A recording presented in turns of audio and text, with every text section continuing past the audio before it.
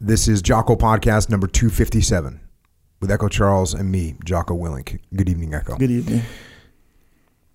The President of the United States of America takes pleasure in presenting the Silver Star to Sergeant First Class Ryan Michael Hendrickson, United States Army, for exceptional gallantry in the face of the enemies of the United States of America, with exceptional valorous conduct as the Engineer Sergeant of Special Operational Detachment Bravo, SFODB 7220, Advanced Operations Base North, Special Operations Task Force, Afghanistan.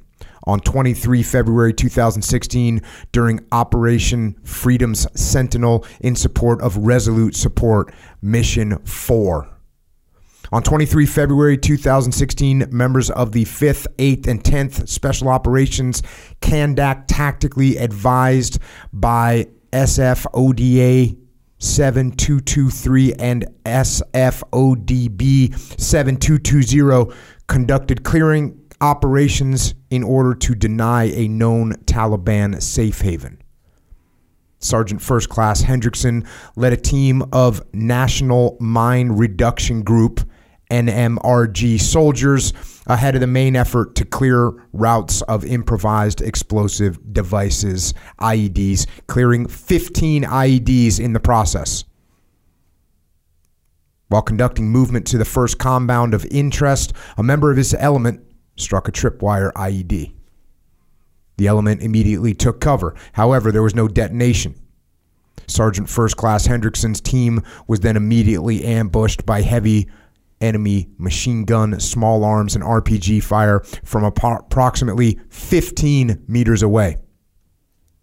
Sergeant First Class Hendrickson immediately directed his NMRG team to place suppressive fires on the enemy while providing detailed terminal attack guidance, which enabled an F-16 close air support platform to conduct a strike on fortified enemy fighting positions danger close to his position. Sergeant First Class Hendrickson assessed that his element needed to maneuver away from the enemy's position to ensure the safety of his NMRG members. He quickly led the element to bound back to a friendly position. By creating additional distance between his team and the enemy, air assets were able to successfully neutralize the enemy during a second air strike. After the smoke cleared following air-to-ground engagements, Sergeant First Class Hendrickson immediately began clearing a path for friendly forces by leading his team to clear several complex IEDs designed to target friendly dismounted elements. During exfiltration, the element was re-engaged by heavy and effective enemy PKM, RPG, sniper, and mortar fire, which resulted in multiple U.S. and partner force casualties. Sergeant First Class Hendrickson directed Afghan commandos who were pinned down and separated from the main element to maneuver to and gain cover behind his position.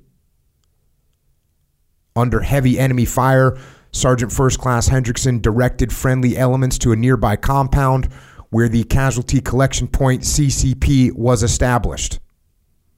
After conducting head count, Sergeant First Class Hendrickson realized that 2 partner force members were missing. Sergeant First Class Hendrickson organized a team to locate and recover the separated and potentially wounded friendly forces. Sergeant First Class Hendrickson had to be held back numerous times while air support conducted additional attacks on enemy positions. Once the air-to-ground engagements were complete, Sergeant First Class Hendrickson selflessly maneuvered the recovery team under enemy small arms fire to retrieve the missing friendlies. Upon reaching the 2 missing soldiers, they discovered that the soldiers had been mortally wounded. Sergeant First Class Hendrickson then utilized a ladder as a litter to help carry the wounded soldiers to the CCP while his element continued to engage enemy forces with suppressive fires. Sergeant First Class Hendrickson's actions prevented the Taliban forces from recovering the bodies of friendly forces, which ensured all partner force members were accounted for, leaving no one behind. Sergeant First Class Hendrickson's actions are in keeping with the finest traditions of military heroism and reflect distinct credit upon himself, the Special Operations Task Force Afghanistan, the North Atlantic Treaty Organization Special Operation Component Command Afghanistan, Special Operations Joint Task Force Afghanistan, and the United States Army. So, obviously that is a Silver Star citation from an incredibly hard mission. And this particular individual, this Special Forces soldier, Ryan Hendrickson, he had already been through hell just to get on that mission. And luckily for us, he has written a book about his experiences, which is called Tip of the Spear. And it is an honor to have him with us here tonight to share his story. Ryan, that was a doozy of a mission. Thanks for coming on, man. I really appreciate you guys having me on here. Yeah, this is awesome. Well, it's good to meet you, and we'll dive into that, some of the details around that, what you did there, because really that's, like I said, you already been through a hell of a lot just to be on that mission in the first place. You've been, well, we'll get there. But yeah, let's start at the beginning. And I read your book, and it's called Tip of the Spear, the incredible story of an injured Green Beret's return to battle. And I always like to start at the beginning. So let's start at the beginning. Let's see what made Ryan Hendrickson. So you start off here in the book. I grew up in the unincorporated California town of Fall River Mills, nestled between the Sierra Nevada and Cascade Mountain ranges in rugged Shasta County. And then and I always have to say this, I have to jump around in the book. I'm not going to read the whole book. You have to buy the book if you want to get the whole story. But I'll fast forward through a bunch of the highlights. This is always a good way to start. Life pretty much sucked because my mother, who delivered my sister and me into this world, was hooked on drugs and alcohol.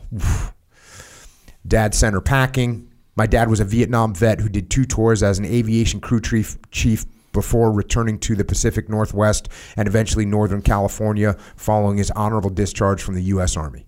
During the Vietnam War, my dad's primary aircraft was the DH-3 Otter with the 54th Aviation out of Vung Tau, but he constantly found himself flying into combat in a Huey, a military helicopter formerly known as the Bell UH-1.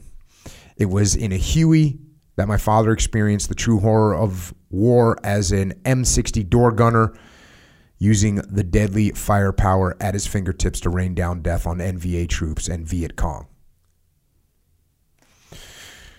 So your dad was in Nam. How many years did he do? Did he do like the 2 years? Like, hey, I was in Vietnam. I did 2 years and got out. Did he stay in longer? What did he do? Well, yeah, he actually did 2 tours in Vietnam. So total of 4 years in the Army, but he did 2 back-to-back tours in Vietnam. As in 2 years straight? Mm-hmm. Dang. Yeah, well, there was a break because he came back for R&R and then went back. So kind of little break, but but yeah, he did his 2 tours over there. And what do you know anything about his decision making process on that? His so what we have talked about, his decision behind wanting to do multiple tours in Vietnam is, number one, he loved the people, and number 2, it's combat. And combat's addicting, extremely dangerously addicting. So, and that was kind of when he was over there. He's like, "Hey, I can go back to wherever, Northern California or Oregon, or I can sit here and just keep getting after it." Yep. And the choice was pretty obvious. For how old was he? He left out of high school. He volunteered for the Army out of high school, which what do you know? What year it was? 1966. Oh, dang. I think, yeah, around in there. But then he got out. Mm-hmm. So he did 2 tours, 2 years straight with a little break. Do you know why he got out? I'm not extremely sure the decision-making process behind him getting out. It just, as he told me, back in those days, being in the military wasn't like it is today. Mm-hmm. And so getting out and moving on with your life or whatnot like that. It's just the military wasn't popular at the time. It wasn't a prestigious thing for, like today, us serving. It means something. And back then he's like, no. Yeah, well, if you went in 66, so then he did 2 tours in Nam. So we're talking, this is 1968, 1969. Yep. The war's freaking, everyone's against it. You guys moved around a bunch. Reading, you say this about your dad before Wendy, and that's your sister. Yes. Before Wendy and I came in the world, though, my dad was a guy who liked his beer. He'd get drunk, and if you happen to cross paths with him in the wrong way, you would most likely be at the losing end of a fist fight. He worked hard at logging, putting in crazy 12-hour days, but he partied even harder. When the logging industry was booming and money was good coming in, he was blowing a healthy portion of his dough on booze. And you go into some detail here. He was just sort of blazing a path of destruction. One night, he's like drunk and basically feels like his life is kind of going nowhere. Yep. And I'll go to the book here. While driving in his drunken stupor, my father thought about what his life had become. His options had slowly dwindled down over the years. With no hope and no future, he believed he was facing his last choice to end it all. Dad pulled his truck in front of Uncle Steve's house. Right as he shifted into park, a man appeared in front of the house and walked up to the driver's side window. Dad hadn't seen him leave the house, so he didn't know how or why this man had approached his car. My uncle lived in the middle of nowhere.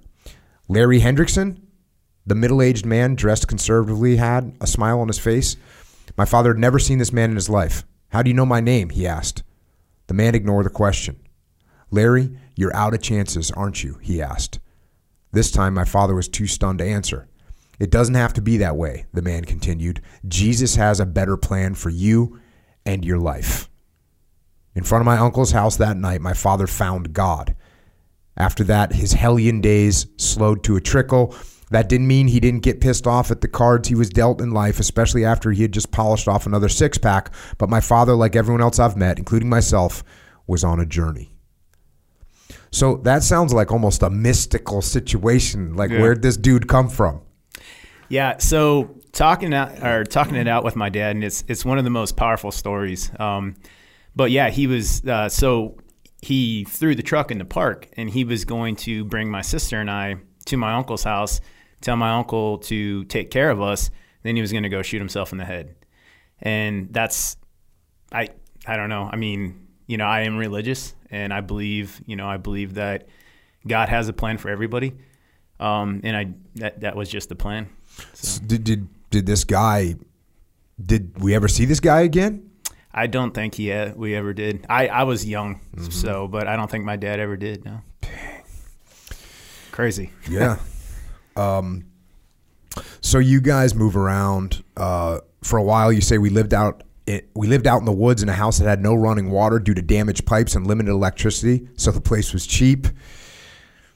Your dad got hurt, and then he gets healed up. And you say it was clear that he couldn't even afford a home with running water or steady electricity. His only option was to have us move in with his mother, who lived in Colton, Oregon, 100 miles to the south. Colton was even smaller than Birkenfield, but my grandmother could help provide the necessities of life while my father got under his feet and attended a Bible college. He wanted to become a preacher. Fast forward a little bit. After my father got ordained as a preacher, his first pastorate was at a small church in Lincoln City on the central Oregon coast. He seemed happy, and we as a family were happy. Although we were still poor, it didn't matter much because life was good. My dad being a preacher didn't lift us out of poverty. Actually, just the opposite happened. We had to live in a tent for several months while we waited to move into the upstairs of the parsonage. Tent living wasn't bad, but it did get embarrassing when other kids saw our living conditions and teased me at school. All right, let's get down to brass tacks. How big of a tent was this tent? I would say Alaskan tent, Afghan Alaskan tent. And now I kind of feel bad about writing that in there because I've definitely lived in an Alaskan tent with about 15 other dudes. And so we actually had it pretty nice. Yeah. Right on. Well, that's a positive attitude, man. I like it. You continue on here. After the tiny church in Lincoln City couldn't afford to keep its doors open, we were forced to pack up and move again. This time we settled in the sleepy logging town of Lowell, Oregon, 20 miles southeast of Eugene and populated with 1,000 residents. My dad did his best to keep us in one spot until I could finish high school and move on with my life. I guess having 4 years in one place is why I say that Lowell is my hometown. I was always active as a kid, preferring to wander around the foothills of the Cascade Mountains or play sports rather than sitting on my butt watching movies or doing nothing. I'm sure I was hell for my dad to raise, but he instilled in me the idea that I should set the rules for my life, not let life set rules for me. At Lowell High, I gave everything I had to our football and wrestling programs. I was never the most talented athlete, but every coach said I was the toughest kid they had ever trained. That was when I first heard the saying, "That boy's too stupid to quit." A backhanded compliment for sure, but I wore it like a badge of honor. How good were you at wrestling? I was mediocre. And so, but did you start wrestling in high school, or did you wrestle before that? 8th grade is when I started. Yeah. So I was so you're going against kids that were wrestling since they were in whatever, first grade, kindergarten. Yep. Yeah, I was never a rock star at it or anything like that, but I picked it up quickly, and I just kind of, I don't know, it was wrestling. In my mind, I know people will have their own opinions about it, but it's probably one of the toughest, I guess, sports out there as far as physical fitness, endurance, and whatnot, and that also leads into, jiu-jitsu and Greco-Roman and freestyle and whatnot. But it also, what it did for me was it kind of, I already had that work ethic, but it kind of you have to get tough or you're just going to get slaughtered on the mat, and that's embarrassing because I've had it happen before. What weight did you wrestle at? So I started off at 120, whatever it was, 120, whatever, yeah, something like that. And then my senior year, I cut weight down to 142, which was, pretty hard. But I was running from the 151 weight class because the kid there was just a beast. And so I cut weight down to 142, basically running from somebody. And went to state and then, did okay. Okay. So, well, damn. If you went to state in Oregon, that's freaking legit. Yeah, it was during the Gutchess period and stuff like that. So we had a pretty – Oregon was nationally known for wrestling with, like the Gutchess brothers and whatnot like that. But that's awesome, man. Here's a little story. One day as we were kicking around my future, you're talking about your dad, he told me a story. There were two old men sitting on their porches staring out into the abyss. They didn't know each other, but they had one thing in common. They were waiting on death. I leaned in closer. Dad could always tell a good story, but this was different. He meant business. One old man was miserable. He had let life's chances pass him by, and now thoughts of opportunities long gone were replaced with haunted ideas of what could have been. The other old man was totally fulfilled by the life he had lived. He had done everything there was to do, and now he could sit back and relish his golden moments and wonderful memories because he had lived life to the fullest. So there you go, son. I wish I would have done this or that statements are a prison of misery for the mind. You want to go through life and be perfectly content with the life you've lived. You want to do everything there is to be done. Right or wrong, you do it and never regret a decision you made. This from a man who'd been off to war, fought for his life, seen the world, given life, taken life, loved, and had his heart broken. He had made mistakes, taken chances, and failed and succeeded many times. Good or bad, I can sit back and reminisce on my life and feel good about it, he said. When God tells me it's my time to go home, I will leave this earth fulfilled because I've done it all, and I want you to feel the same way. So let me leave you with this thought. What kind of old man do you want to be, son? Freaking good guidance from Pops. Yep. Yeah, that's that is pretty much, that guidance right there has pretty much led, half of the decisions I've made in my life, whether or not I look back and I'm like, wow, I can't believe I'm alive from that. Most of what he said right there is the reason why, I can look back and I'm like, wow, that was really dumb. Let's try this again. So, and that's sort of what made you guys start talking about you going in the military. Mm-hmm. I know you check with an Army recruiter. You didn't even think about the Navy. No, at first. So basically how it went down was my teachers basically said, "Hey, you'll graduate if you join the military. You are DUM dumb. Like, you need to go do something that the military will force you to." So all right, so the Air Force, they looked at my test scores and they're like, "No, sorry, man, you're real cute, but no." The Army, they actually didn't, in the mid '90s, they didn't need anybody. It was crazy. So they had like Patriot missile program, and it was like a 6-month wait to get in. And then the Marines came in, and that guy was so angry and mean. And I was like, man, you're scary. I don't want to be a Marine. You're scaring me. And then, so the Navy recruiter, I mean, he might as well have had on like a Hawaiian T-shirt or whatnot. But you want to be an F-14 Tomcat pilot like Tom Cruise? Like, yeah. You want to be a Navy SEAL like Charlie Sheen's? Yeah. You want to go to exotic ports and see exotic women? And yeah. He goes, cool, man, sign here. It's like, all right. Yeah, I didn't fly an F-14 Tomcat. I was an E-1. Oh man.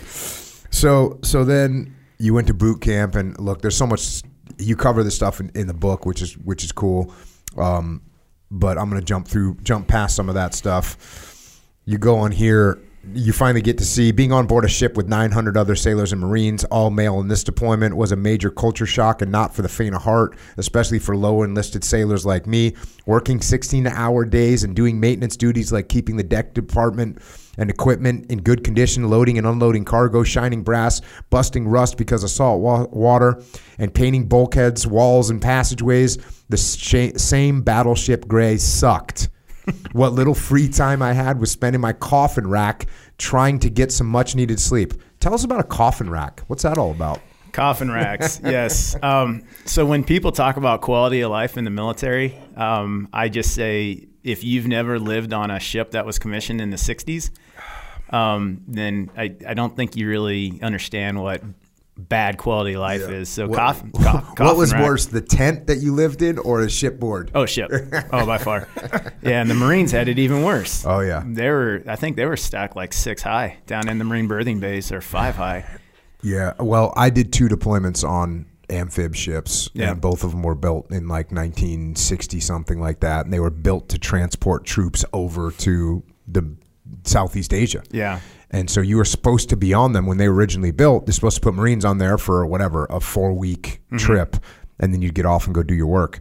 Well, by the time the 90s rolled around, like what you're talking about here, we were going on 6-month deployments. Yeah. And yes, I stayed as a SEAL, was staying in the berthing where the Marines stayed. Mm-hmm.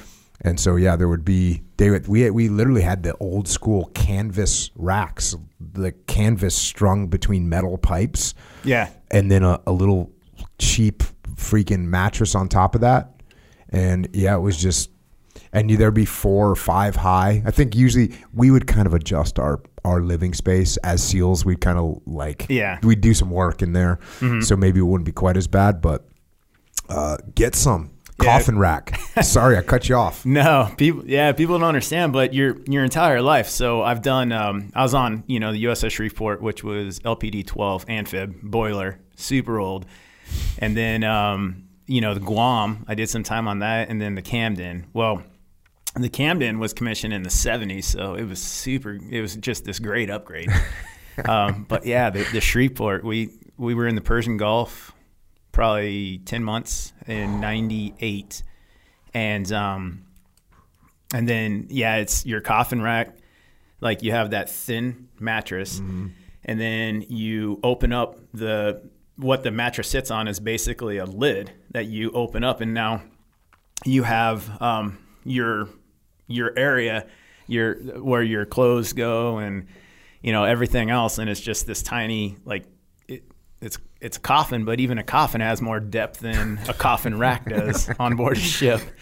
And so, yeah, that's your entire life. And when you're in deck division and you're lower enlisted, I mean, we were stacked 4 high, and so it was. And then you got, you have your little curtain, close the curtain, and try and get some sleep or whatnot, and maybe kick the rack of the guy next to you when he's being too loud. Or Dang. so, yeah. But you know all about it. Yeah, no, it's that's what's always surprising is when guys are going through SEAL training, and even if you just hear about that, you think, well, that doesn't sound like a good deal. I might be wet, cold, and sandy right now, but that sounds like maybe I don't want to go do that. I thought this was interesting. So fast forward a little bit. At the time the USS Cole was bombed, I was on board my second ship, the USS Camden. We were within 12 hours of Yemen. When the distress calls came out, we sailed full steam ahead through the Straits of Hormuz and along with the USS Donald Cook. We would be the first American military personnel to arrive and assist the Cole crew in saving the ship and pulling bodies from the wreckage. I'll never forget the smell of burning human flesh when I stepped on board the Cole. For the next week, we teamed up with Cole crew members to keep the ship from sinking and recovered the remains of all 17 heroes killed that day. I had witnessed the first salvo in what would become known as the War on Terror, and our rescue and recovery effort with the USS Cole would impact my life in the years to come. Yeah, you definitely, being on a Navy ship, you feel very untouchable by the enemy for sure, and especially in the 90s. So that must have been a shocker. I mean, it was a shocker for the world, but for you to actually go there, that's crazy. Yeah, seeing that, I remember when we were on the, we call them Liberty boats, but, there were the barges taking us over to the Cole, and just looking at that massive hole in the side of it that had just been blown in there about 18 hours prior. It was, it's pretty intense. It's, you go from untouchable to all of a sudden you can be touched. And so, it would set the path for, my, basically what I did in special operations and whatnot as a Green Beret, and the enemy trying to kill me, and that, the zip in the crack, and you're not untouchable anymore. And so, but that was the first little idea I got of wow, people, they do want to kill you. Yeah. And that's a weird feeling. Yeah. Yeah. It takes a little getting used to. Spring of 2001, you get out. You get out of the Navy. You'd gotten married, and again, there's all kinds of some good life lessons learned in this book. Very good life lessons in this book. So you get married, you get out of the Navy, you actually married a girl that was in the Army. And so you get out, you try a bunch of different jobs, you end up as a bartender, which Echo supports. September 11th happens, and now you're feeling like, hey, maybe I want to go do something. In the meantime, I got to read this little section. One day in early 2002, I received a phone call out of the blue. Hi, is this Ryan Hendrickson? Yes, who's this? It's your big sister, Chris. Remember me? Barely, I thought. Our family had been separated when I was still in diapers. I had 2 older half-sisters. Paula was 5 years old and Chris was 8 years older. I also had a half-brother who was 10 years older than me and lived with us periodically. His name was Robbie.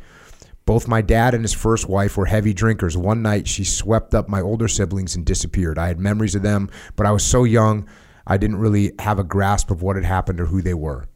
And now this phone call came out of the blue. So that's kind of crazy. Yeah, that was something else. And she wanted to contact me because she basically said, like, you won't remember all the bad stuff, so I'm going to start off with you. But it was when that what is it? Not ancestry DNA, but whenever they're building your family trees or whatever. Okay, yeah, like the genealogy type thing. Yeah, so that's actually when everyone started getting connected back again, and it was crazy. But my dad and we made a trip down to New Mexico to see him, and that was the first time he saw his kids in years since and then we just we started kind of building the bridges back, and I learned just how my dad like he lived a hard life, you know? And so I heard some of those stories, and but that's the one thing that the people that are out there and they say, people never change, or you're not going to change. Once a loser, always a loser, or something like that. And I look at my dad and I could be like, I 100% disagree with you. And you knew your dad as this guy that was kind of, on such a good path in life and was steering you in the right direction. And then your older half sister had stories that you almost seemed like a different. Yeah. She was talking about a different guy. Well, I remember she said, "Hey, have you talked to Dad lately?" And I was like, "Yeah, I talk to him all the time. He's a preacher." And she goes, No. Larry Hendrickson. I was like, yeah, he's a preacher. She goes, "It's impossible." Wow. I was like, "No, it's not." Wow, that's crazy. Now, during this time also, you stayed in the Navy Reserves, which means you were doing your one weekend a month or whatever.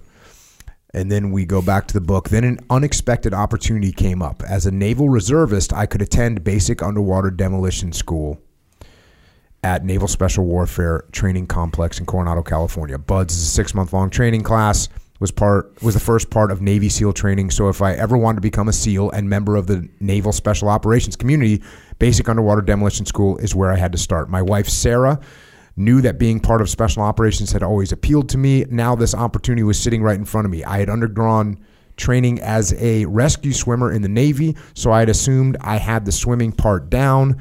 When I was approved to attend the 6-month BUDS course, visions of becoming a SEAL danced in my head. I quickly found out how tough it was during the first phase of training, a pre-BUDS training course that lasted around 3 weeks. From there, I went on to phase 1, which consisted of 8 weeks of grueling exercise and conditioning, topped off by Hell Week. Typically, more than half the recruits wash out. Sheer fatigue and sleep deprivation cause every candidate to wonder what his limits are. The nonstop beating that our bodies took from some of the hardest training the military has, followed by long stretches of being cold, wet, and miserable with no time to recover, took its toll. When my body broke down from a leg injury and severe pneumonia, I was dropped after 3 months of training. I could have tried again after I recovered, but I couldn't bring myself to go through all that shit again. Yeah. So what was that like, going through BUDS or attending BUDS? Yeah, BUDS was I was class 242. I have to say we were a beatdown class. That's just my opinion. You know how they have the classes where some of them are, oh man, you guys got secured early from Hell Week or whatnot. And then next class is, man, you guys are a beatdown class or whatnot. Well, we had a beatdown class, and it was intense. Everything that they talk about it. The only thing I can tell any listener who wants to contemplate that route is do it, because it's an experience that you'll never forget. They will make sure you will never forget it. 100%. So. What was the worst part, you think, for you? Because, different guys, they dislike different things. Mm-hmm. What do you think was the worst part for you? For me, the worst part actually, once I got pneumonia, I couldn't breathe. And so when we were doing drown proofing and whatnot like that, my nose would just start, opening up. But I would have to say anything like on the water, fine. Under the water, I don't really like that. I'm not a very big fan of that. So when we'll go back to the book here. For the first time in my life, I experienced a major setback. Becoming part of an elite unit was something I wanted with every inch of my being, but I couldn't make the cut, which prompted a series of questions. Why did I fail? Why wasn't I good enough? How come my body broke down? Was I that weak?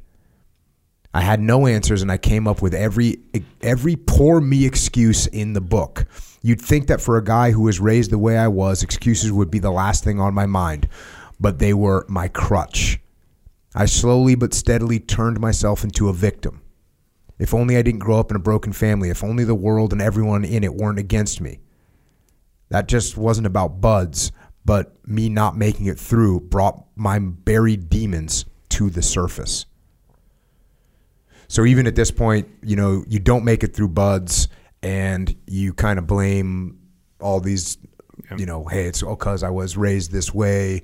I had these, you know, my mom wasn't around, and you kind of make those excuses for yourself.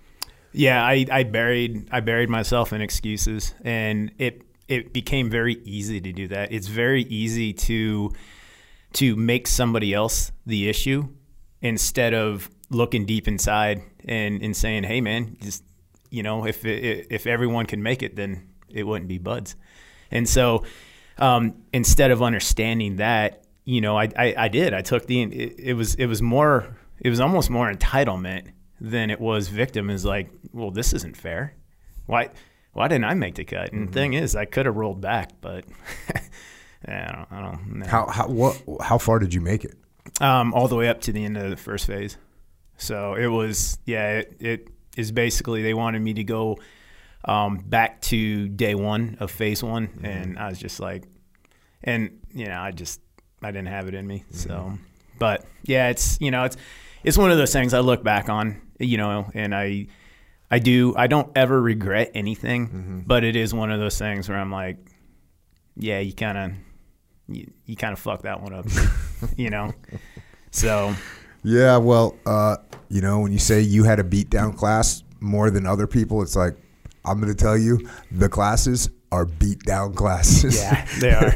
They are beat down classes. You're going to get beat down. You know, I was over there a few months ago with one of my friends that still works over there.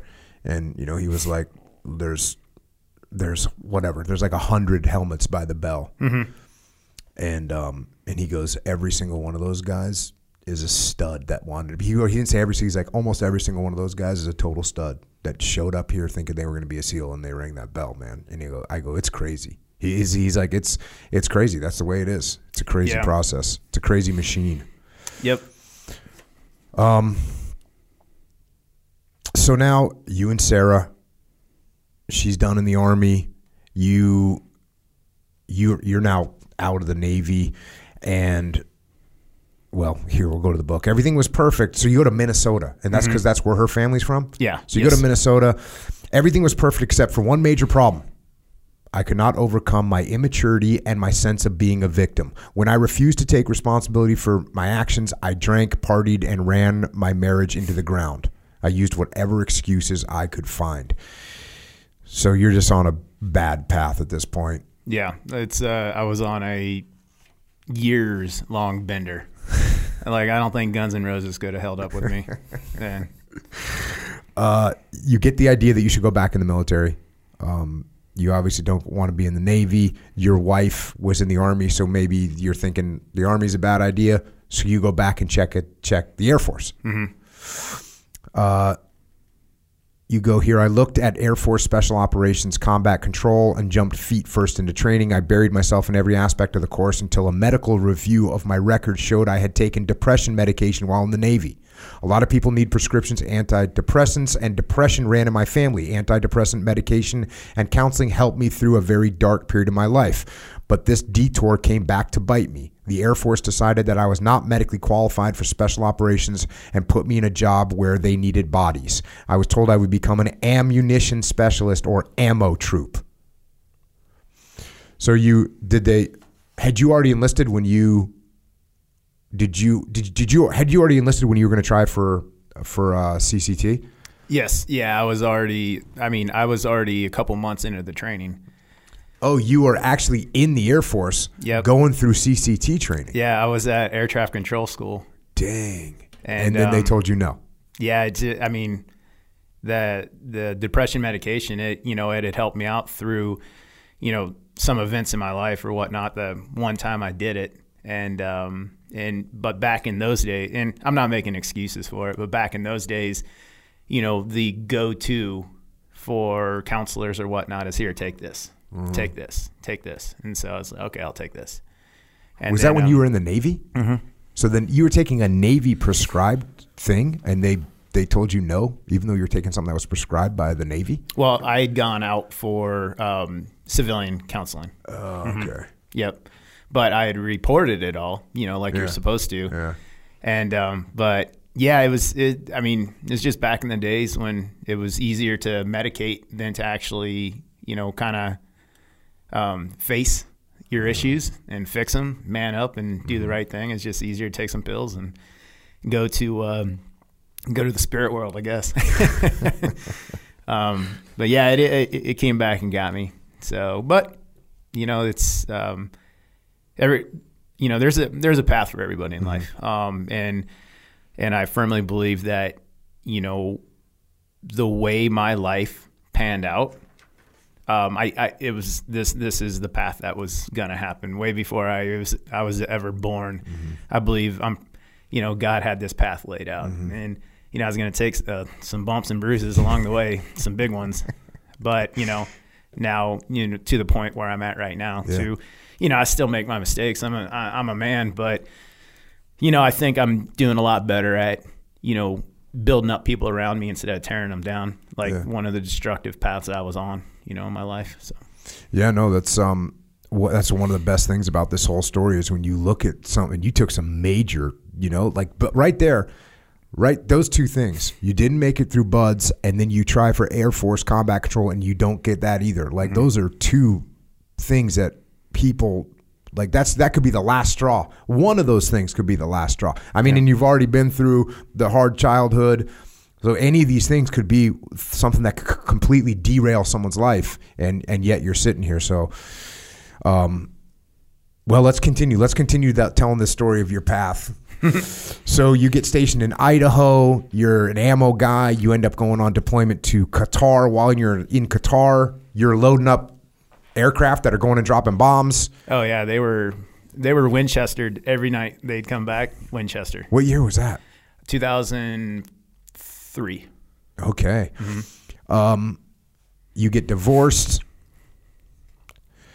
Now you go to Iraq in 2005. You're in Kirkuk, and you say this: Iraq was the first place I was exposed to U.S. Army Special Forces, the Green Berets. These bearded, shaggy-haired men seemed to play by their own rules. We would see them walking by, and later that night when the rest of us were hanging out after dinner, the stories of what we thought we knew about these guys would spill out.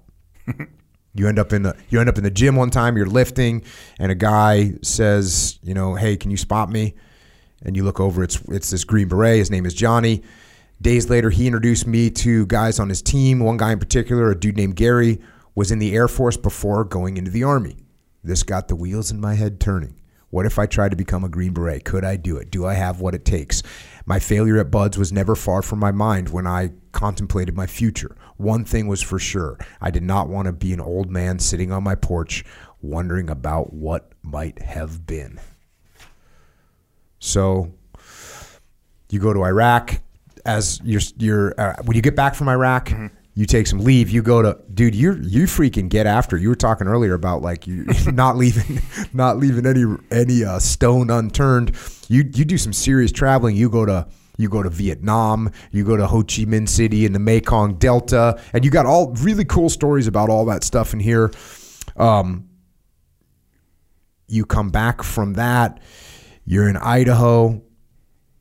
And again, you're kind of drinking. You're not feeling like you're on the right path. You go on a trip to Europe. You end up going to Korea. Yeah. You end up going was that a 1-year deployment to Korea? Yes. And this is still an Air Force deployment. You're over there doing what an ammo specialist does. Yeah, and playing rugby. You go while you're over there. You go to Bangkok, so you go to Thailand, you go to China, you go to Cambodia. I mean, you were getting after this. Were you doing military travel or were you doing civilian travel? So that was for my leave. So the 30 days of leave or whatnot like that. But yeah, so Vietnam, that was civilian. Backpacking around Europe, that was civilian. Everything was civilian traveled, and it was just trying to, I don't know. I don't really know if I was running from things more as in, I was just trying to figure out, who I was, because I had no direction. I had my time in the Navy, time in the Air Force, divorced, which, I'm surprised she made it that long. She's a fighter, but it is what it is. So I ran that one into the ground. And I think I just buried myself in everything that I could possibly do just to kind of like keep my mind off of the fact that, I was turning myself into a loser, basically, and it was becoming easier and easier to give up. And I had that, I had buds in the back of my head the entire time. And it just, I don't know, as I really had a come to Jesus moment when I started realizing that giving up was becoming almost natural, because I was the entitled victim. Everything was someone else's fault. In Korea, you end up with a girl named Jessica, which is not a real name, but you end up with a girl you call Jessica in here, and you're just partying and you're boozing, and you and Jessica are, this is like the couple that we all knew when they were, how old are you at this point? Early 20s. Yeah, so this is like, the couple that's fighting and yelling at each other, and then all of a sudden they're going to the club. It's just like, I can see that scene. Yep. And of course, you guys decide you need to get married. Of course. Yep. Which ends up in a pretty quick divorce. And at this point, you write this in the book. I needed a win, a big win. I was never the type to give up, but with 2 blown marriages, a failed attempt at becoming a Navy SEAL, and a feeling that I hadn't found my calling in life, I was just settling and letting life run me ragged. I needed to reset my failures with a major victory. That was when I decided that there would be no more losing. It was time to start winning again. At the time, the Air Force was overmanned in certain jobs, ammo being one of them. The Army had a shortage of soldiers in certain career fields, so the Air Force was offering a direct transfer to the Army. One thing my dad had told me years earlier kept nagging me: if you don't try, you'll never know, and if you never know, it's because you didn't try. The answer was clear. I wasn't going to live a life of regrets, even if the high risk of failure was there. After clearing my head, I decided to jump headfirst, eyes closed, into the unknown. That's, you want to talk about there being a plan. The fact that the Air Force was overmanned and the Army would just do a direct transfer. Yeah, it was insane, because I was going to the S1 or the personnel office, whatever, to update some stuff for promotion, and there was this poster on the wall, and it had this guy in 2 uniforms. Half of them was an Air Force uniform, the other half was Class A's, Army. It said blue to green, and it all kind of fell within the same time frame as I need a victory. I need something, because right now I'm 100% heading down the path of that I probably won't be able to recover from if I keep, because everything's an excuse. Everything's everyone else's fault. And entitlement and victimization. And I still wasn't far enough down the path to where I couldn't recognize that I totally become a victim of life's, shitty circumstances. And so I was still when to see, like, all right, you need a victory. You need something. You got a whole lot of zeros going. You need a one. You know what's weird is whenever I talk to vets and people, especially when people get out, I'm like, when you get out of the military, you need a new mission. You need to have something else to focus on. But what's weird about this is you were in the military, but the mission that you had, whatever that mission was, it wasn't bringing you the satisfaction. You didn't feel like it was what you should be doing. You knew that you had more to offer, and so you're traveling around, you're looking for the mission, and you just couldn't find it. And so then it's the same thing that happens when guys get out and they don't have a mission, and all of a sudden they just go down path of least resistance and a bottle, the pills or whatever, and it ends up bad. You were still in while you were having that go on, and luckily they had this opportunity to go in the Army. Man. So you went to Army boot camp, and you talk about that in here. Was that a little bit of a gentleman's course? Have you heard the term gentleman's course before? I have, yeah. Okay. So was your boot camp like a gentleman's course? Which in the military, a gentleman's course is basically it's basically you're there to actually learn. It's not like this beat down thing. You're going to actually learn stuff. You get treated like a human. You're not getting treated like a like a, new guy, piece of shit, whatever. You're getting treated well, and you're there to learn. That's a gentleman's course. For instance, I went to officer candidate school with all the other people coming out of college that go to officer candidate school. That's not a gentleman's course. Like, you go and you get all the full benefit of people yelling and screaming at you. But for warrant officers or limited duty officers in the Navy, they go to a gentleman's course where, hey, here's how you wear the uniform, and here's how you write these reports. It's like a nice transition. Yeah. Sounds like yours was somewhere in between. You kind of had to go to boot camp a little bit, but they were being cool to you? So, infantry basic was that there was two things that happened there. Number one, so I had done the prior service course that they had for us in New Mexico, which was supposed to suffice as, that was the phase 1 of infantry basic. Then you go to AIT. When you say infantry basic, is that boot camp?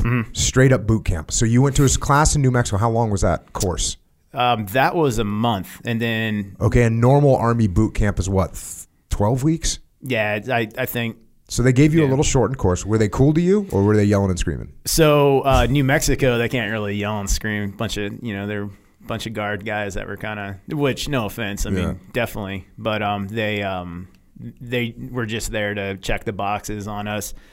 So they're there to actually transition you. Okay, this is the way it works in the Army. Here's how you wear your uniform in the Army. These are the roles and responsibilities. So it was a gentleman's course. It was cool. Okay, that was. And then I get to binning for infantry, and apparently I didn't get the memo that I was supposed to wait for AIT.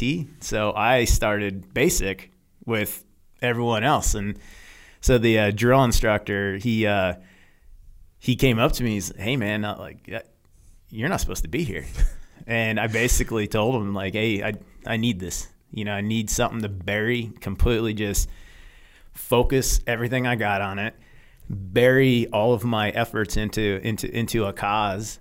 And I loved it. Like, I loved it. And he's like, hey, you're going to have to play the game then. I was like, I'll play the game. I got nothing but time. So it was awesome. I loved it. And so I would think for a private going through, when I went through, they probably would say it was not a gentleman's course. But for me, going through basic, our infantry basic and whatnot like that, it was exactly what I needed at that point in time. Every day was awesome. And it just kept my mind off of everything that I just went through, everything.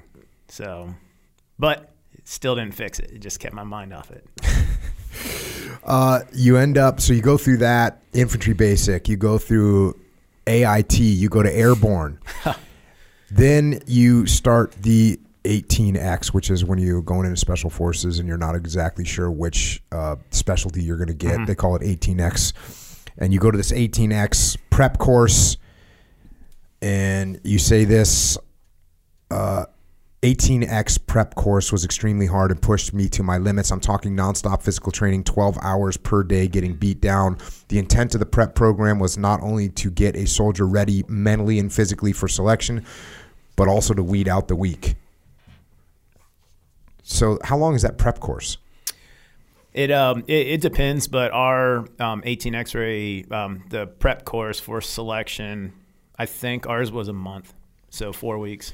And then from prep course, you go to special forces selection. Yes. So prep course is literally just to get you ready, like hard PTs, and they're trying to get you in good physical shape to be ready for special forces selection. Yes, or to help you understand that this isn't really what you want, and so they don't blow a bunch of money training you. They can just send you over to the 82nd really quick. Got it. And then move on with life. Got it. So now you get to Special Forces selection. I'm going to go to the book. This was do or die time. An 18-day gut check to pull out all the stops. There was no way I would accept failure because I didn't think I could handle another fuck up in my life. This was most likely my only chance, and I was going to make it happen. Everything that I'd been through, all the hard work I'd put in, everything led up to this point, selection. As soon as we stepped off the buses at Camp McCall, it was game on. We started with the usual Army PT test, a readiness assessment, also known as the Army Physical Fitness Test. To my surprise, some soldiers showed up for a shot to be the best, failed the first PT test, and were gone on day 0. Fast forward a little bit. Time was flying by for me, and I was killing it, regardless of whether it was a 10-mile run along sandy backwoods roads, a 10K rucksack march with 60 pounds on my back, a 12-mile land navigation course, rifle PT, log PT with telephone poles, or the dreaded Team Week events that broke the will of most of the trainees. I was speeding through. As excruciating as everything was, I was amazed at how well I was doing. The 18X prep course lived up to his name. So you're kind of getting after it, doing good. Yeah. We were constantly on the move, 18 to 20 hours a day, whether it was a ball buster PT session or hustling from one event to the other. Shut-eye came in snatches, and meals were always on the go. Not getting enough food for the number of calories I was burning took its toll after the first week, but I didn't care. While the lack of calories depleted my energy and strength, that, combined with my lack of sleep, was all part of the mentally and physically breaking down a trainee.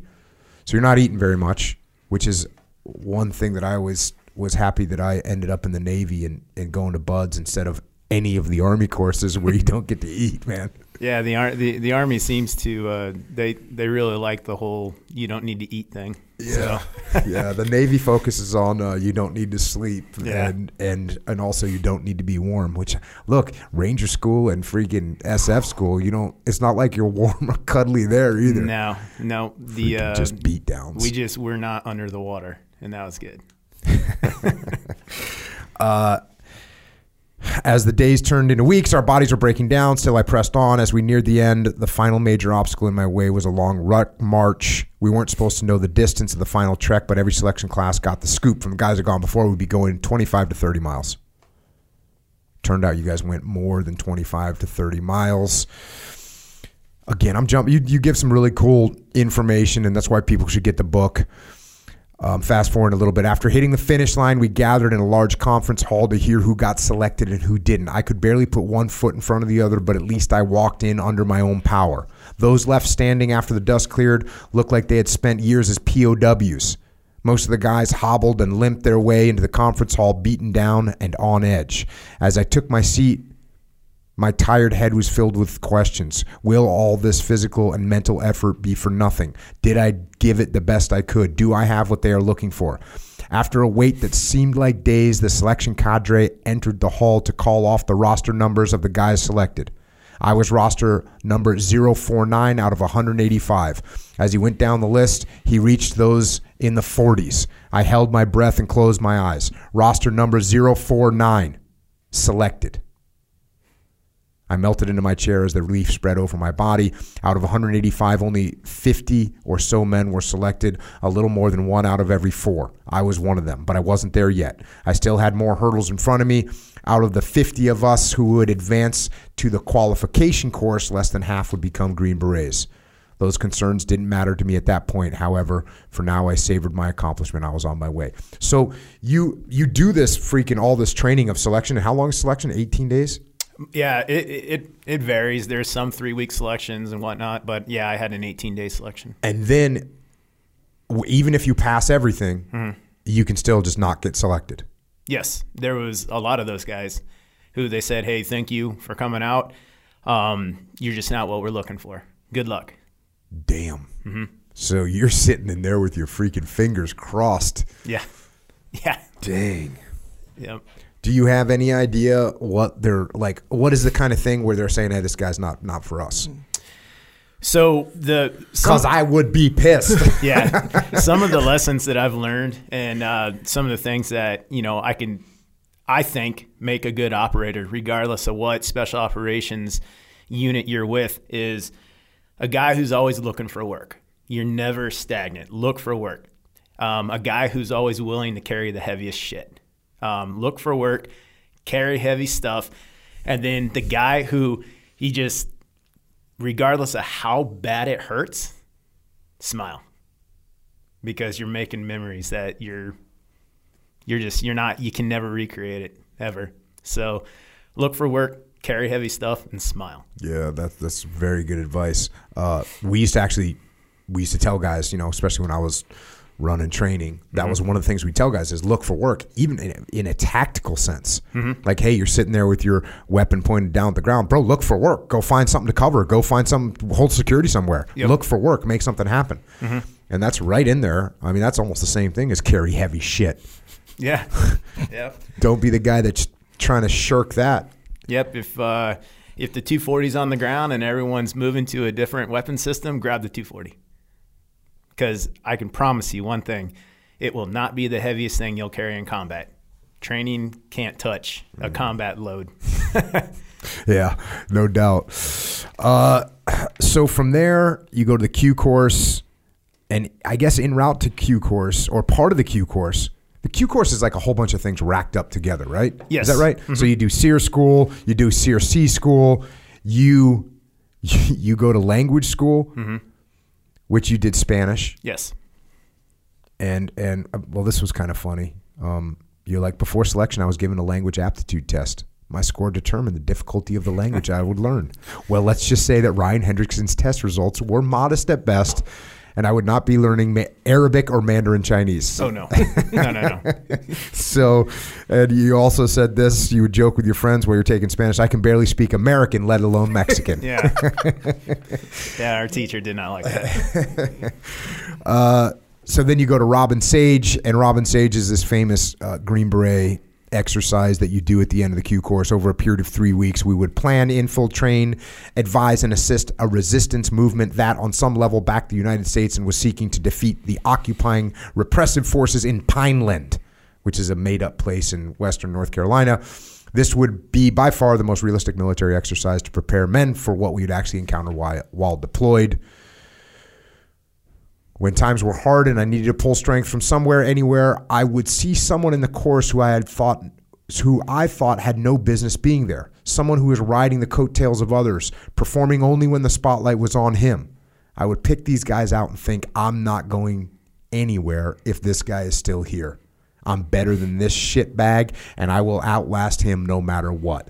Then that guy would fail or quit, and I would target someone else I knew that I was better than. I would use their weaknesses to make me stronger. In a crazy way, I fed off their failures.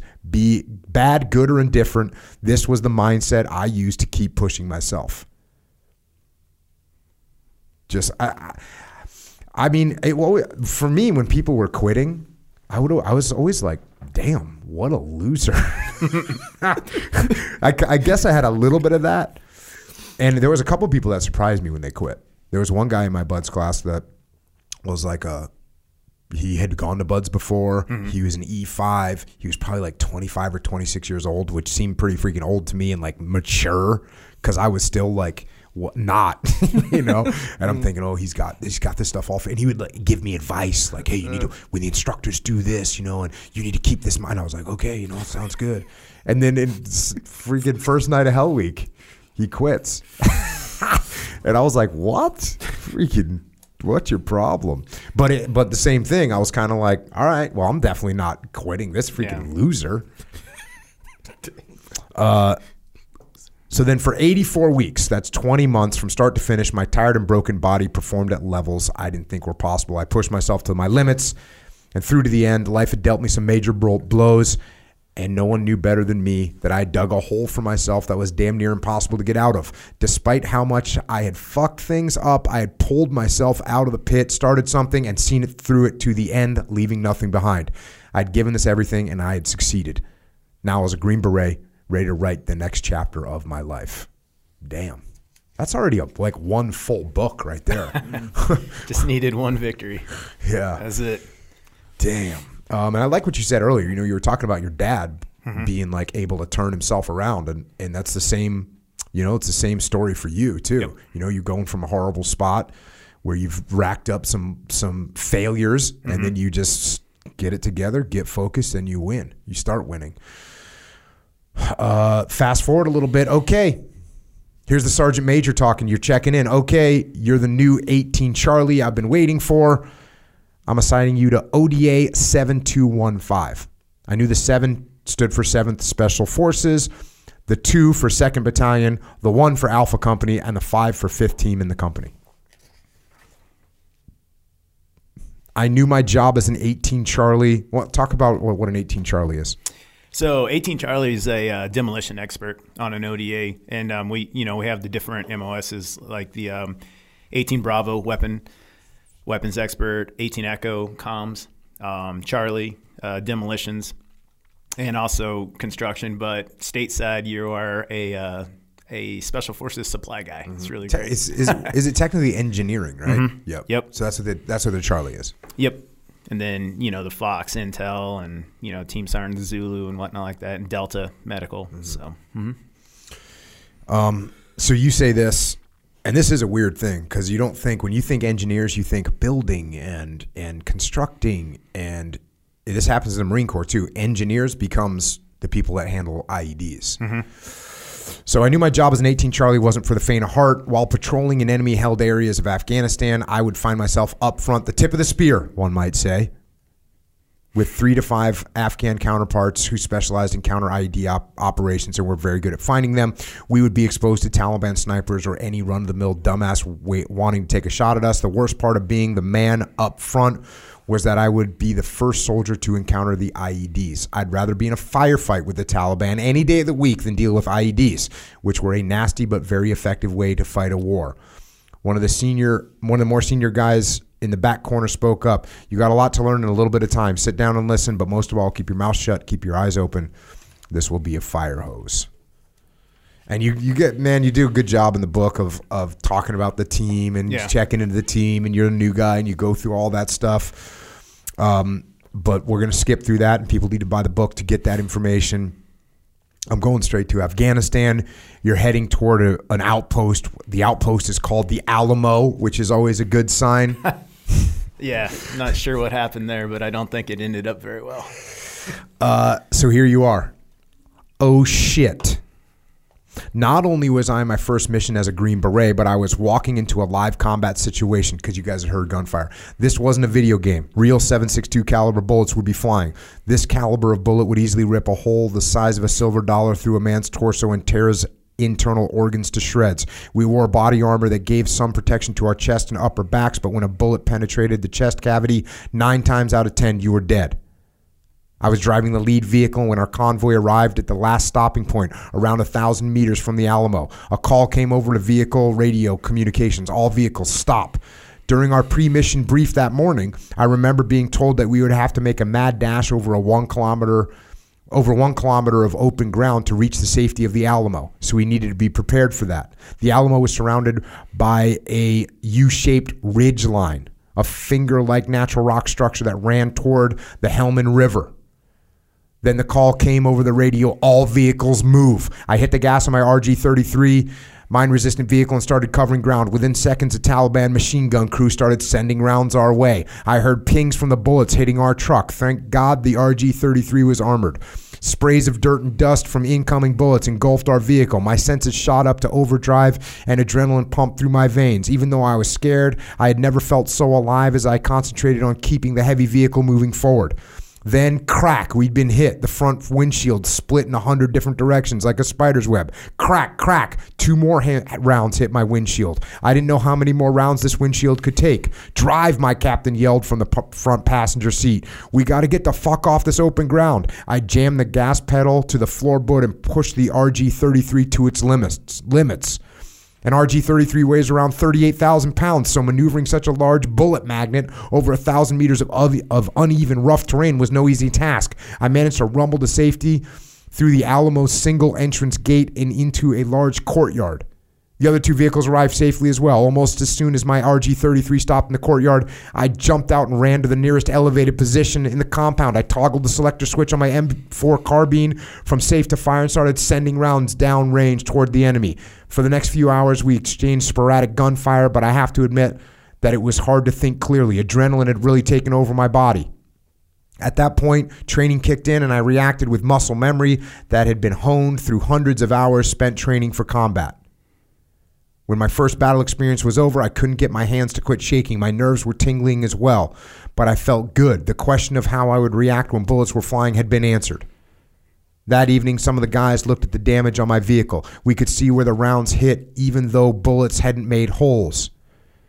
but the indentations were everywhere. Damn, one more round hitting your windshield and it was gone, one of my teammates said. You'd have been fucked up. You got that right, I said. Looks like you got your CIB, bro, joked another buddy, which is the Combat Infantryman's Jet badge. Yeah. And they're telling you, yeah, you just got it. So there's your welcome to combat. Yeah, that was day 3. Day 3, and that happened, and it was awesome. It was awesome. I mean, it's hard to explain it, but it was so awesome that it's addicting. You know, it's a rush. So and I got that day 3. Yeah. Yeah, that's a good welcome there. It's I remember the first time I went into, I don't know if it was an RG-33, if it was I think it was an RG-33. What was that? There was one other vehicle. I forget the name of it. So they had the Mac-Vs, the RG-31s. They also have the MATVs or the Max Pros. I think it was a 33. But I remember driving through Ramadi, and I'd probably been in Ramadi for like a month at this point, and all of my transits would either in a Bradley, which you can't see anything, or in a Humvee, which you can barely see, and you're all freaking having to scan. So the first time I rolled down Route Michigan in an RG-33 sitting at like 15 feet with the white lights on and the big giant bulletproof windows, it's like the coolest thing ever. You're like, oh, I'm good. I can see Bring everything. it. And you can look around and you can like really pay attention. So that's a good feeling, as opposed to Humvee where you're just waiting to suck, start an IED, and die.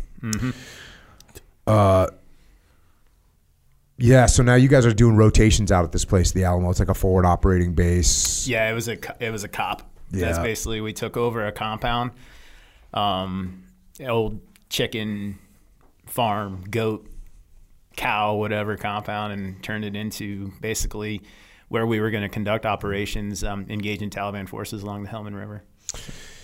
You say, I learned quickly that 90% of a deployment was sheer boredom, followed by 10% of heart-racing terror and excitement. Each rush of combat left me craving more.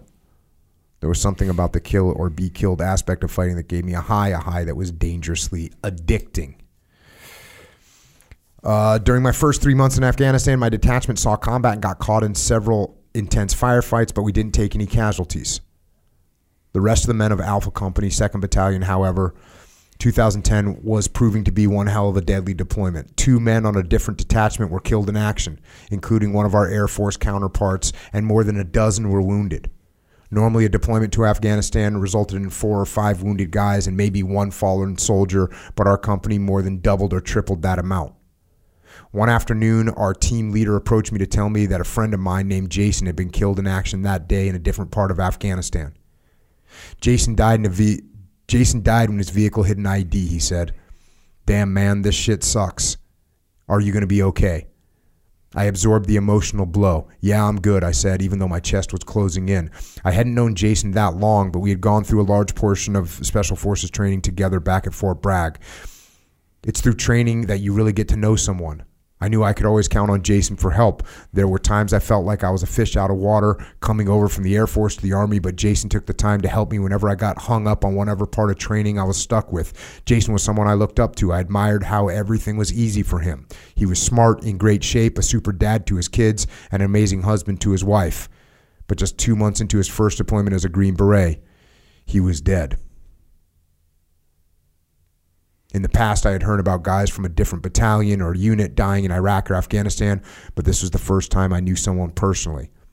Death in combat was not just something I saw on the news. Now it was personal. Jason was my friend, and this was the ugly reality of war. I tried my best not to think about Jason's death too much, which was difficult. I knew full well that Afghanistan was not the place to mourn the death of friends. There would be plenty of time back in the States to think about that and try to come to terms with it.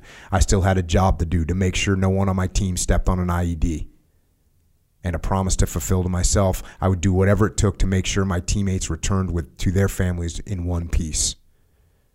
In 2010, though, Afghanistan was not getting safer, and the real fighting had yet to begin.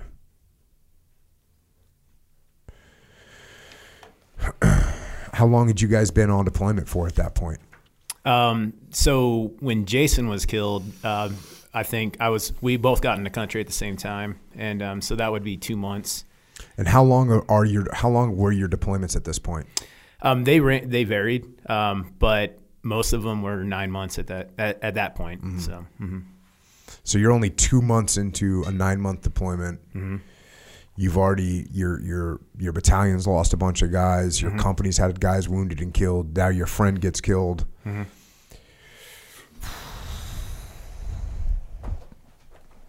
Going back to the book, when summer was coming to a close, my team, along with other ODAs from our company, was tasked with entering Chutu Valley. Did I say that right? Yep. From different locations and clearing out the Taliban to a central point, which would send the bastards running for the mountains. Working against us, however, was the fact that this was not a covert mission. Everyone up and down the valley knew we were coming, which gave the Taliban ample time to place IEDs and prepare for us. So you talk through some of the planning, and finally you guys go to execute this mission. The date was September 10th, 2010. Each of us was carrying different equipment for the mission. Besides my body armor and M4 rifle, I was toting a 60-pound assault pack on my back filled with ammunition, demolition material, food, water, extra batteries, and whatever else I would need for 3 days. My average fighting weight was 200 pounds, but with body armor, weapons, ammo, and my assault pack, I probably tipped the scales at 280. 280's being generous. Yeah.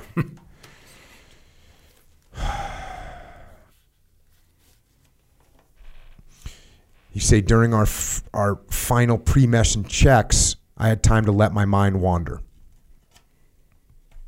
What will be out there waiting for us? Do they know we're coming? How hard will it be to find IEDs? How will I react when the bullets start flying?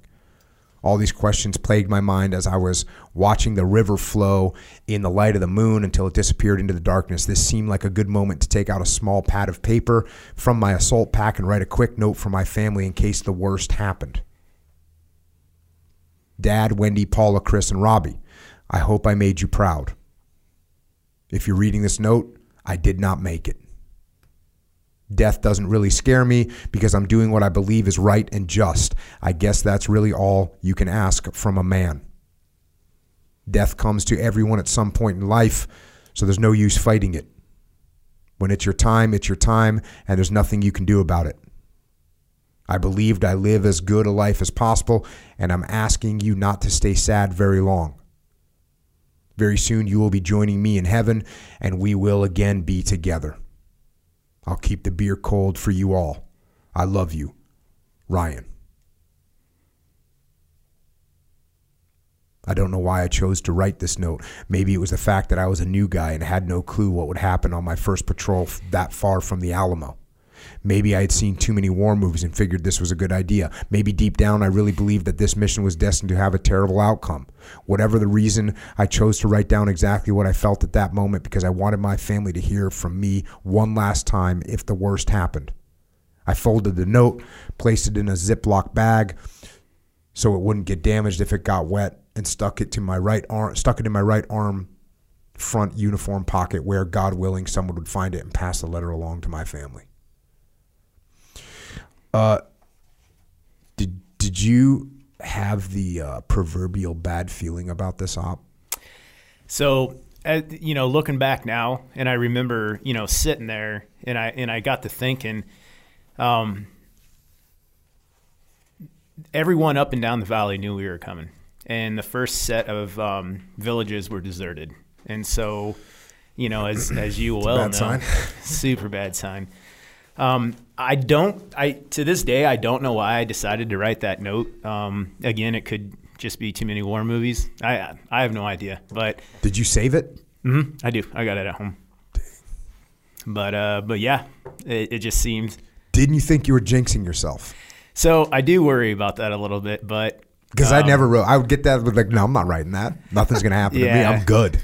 I just had this, I don't know, I just had this weird feeling. Plus, being up in the front, it's kind of like, oh man, and I don't know. I just think getting caught up in all the emotion of everything, and you're amped up, you're ready to go, you're ready for the green light, and everything like that, and it's like, all right, let me bust this out, man, because I just really don't know. So yeah, it was very uncertain what we were walking into. Yeah, the freaking IEDs are crazy. You know you're going into an IED thick area. You know you're the first guy, and even if you're not getting an IED, you're the person that's walking into an ambush. Oh, yeah. You're going to get shot in the face. Good times. So finally you get the call from Ben, let's move out, guys. We slowly trudged our way toward the village of Sar-Tutu in the distance. Sar-Tutu is made up of several mud hut compounds, and my group was tasked with clearing one of the sections. Keeping strict noise and light discipline, we scanned the hillsides and the riverbank for any movement. I kept my thumb on my weapon safety selector, ready to switch it to engage to kill the enemy. Taking fire from the Taliban was a risk we all knew was possible, but the more likely scenario was experiencing a catastrophic IED explosion resulting in the loss of limbs and broken bodies. All the team members were fully aware that one wrong step could change their lives forever. My job was to make sure that did not happen. These insidious bombs could be hidden anywhere, buried in the ground, hung in trees, stashed in cooking pots, inside the carcasses of dead animals, within car trunks or under clothing, with the infamous strap-on suicide vests. While they might have been built with fertilizer and discarded spare parts and looked like a junior high school shop class project, I never underestimated the lethality of these homemade bombs. All it took was a handful of high explosives, a few inches of copper wire, and a battery. Detonation could be triggered by compression, the weight of a soldier or vehicle passing over the explosive charge, remote control with cell phones, or an electrical circuit from a distance. The Taliban were limited only by their imagination, which was limitless when it came to killing Americans. Moving up, we intercepted a radio transmission from the Taliban indicating that they knew we were on the move and could see us. At first, the news made my heart race. My palms got sweaty as my eyes darted around, looking for anything slightly abnormal. I felt I was starting to see things that really weren't there. Were my eyes playing tricks on me, or my ears? It seemed like I was hearing all sorts of things when we stopped to get our bearings. The guys called this hypervigilance, and told me that when danger was imminent, your senses rose up several notches to high alert status. Fueling the hypersensitivity was an overwhelming desire to stay alive. The village was deserted when we entered. One thing every SF guy knew was that when you entered a village and it's deserted, you better figure that you're in for a big fight or a village full of IEDs. In our minds, IEDs were a coward's way of fighting, but no one could deny that they were extremely effective. We had to clear each compound or home, so we advanced slowly and deliberately, looking for anything suspicious or out of the ordinary that could conceal an IED. We were professional soldiers. Details matter. A slight discoloration of the dirt, a suspicious pile of rocks, an abandoned water pail, a tree that had been tagged with a marker, a disturbance in a mud wall, or a lone person walking quickly directly toward us. Anything mattered. But we didn't see any people or anything questionable, even though I assumed every doorway and window had a pair of eyes looking at me and my buddies. After we hit our first planned stopping point, the team broke up into smaller elements to cover a bigger area in and around the village, including a World War I-like trench that ran adjacent to the Helmand River, one of the Taliban's favorite positions to fight us from. Each element was made up of 2 or 3 Green Berets and a handful of Afghan fighters assisting us in clearing the village. My element consisted of myself, our team sergeant, Lance, and 6 Afghans, one of whom was Nick, our interpreter. Nick wasn't the man's real name, but everybody who supported our team was given an easy-to-remember nickname for the ease of communication. Our job alongside the Afghans was to clear the first set of compounds running parallel to the river. Once the compounds were clear, we would move on to the next set. As I approached within 15 meters of the first compound, I watched for everything and anything, from movement in the compounds to variations in the terrain where I was stepping. I stopped and turned around to check on Lance, who was behind me with several Afghans. He gave me a nod, meaning I could keep moving with the Afghans and check out the first compound. I motioned to Nick to come closer. Tell your guys to move up and clear the compound, I said. Keep your fucking eyes open. We both knew what that meant. Sweep the courtyard while watching every nook and cranny for a rifle barrel waiting to open fire. Nick turned and relayed my direction to the handful of Afghan soldiers. Instead of moving, they stood there like statues. As precious seconds passed by, it became clear to me that they were not going to move. What the fuck, I thought. Do they not understand what I need them to do? Are they too scared to go? I whispered to Nick, what's the problem? It's too dangerous, Nick replied. No shit. Of course this was dangerous. This was what war was all about. I knew they were scared. I was too. I figured they wanted the Americans to go first because they felt we had better weapons and knew we were better fighters. I kept my cool and refrained from losing my temper, but I was pissed. This is your damn country, so fight for it. I turned around to have a word with Lance when out of the corner of my eye, I saw Nick moving toward the front of the compound about 15 meters from me, where a wooden door into our first mud hut was slightly ajar. What's he doing? Why is he walking into an uncleared part of the compound without Afghan soldiers leading the way? He was my damn interpreter, not a fighter. I knew better than to yell out to stop him, since that could have invited a firefight.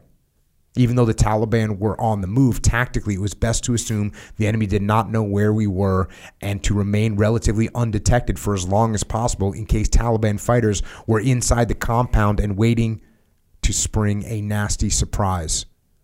Lance grabbed me by the arm. Get Nick away from that door. This wasn't the place or time for an Afghan Rambo. Even though 15 meters wasn't a lot of ground to cover, each step was a gamble in Taliban-controlled area.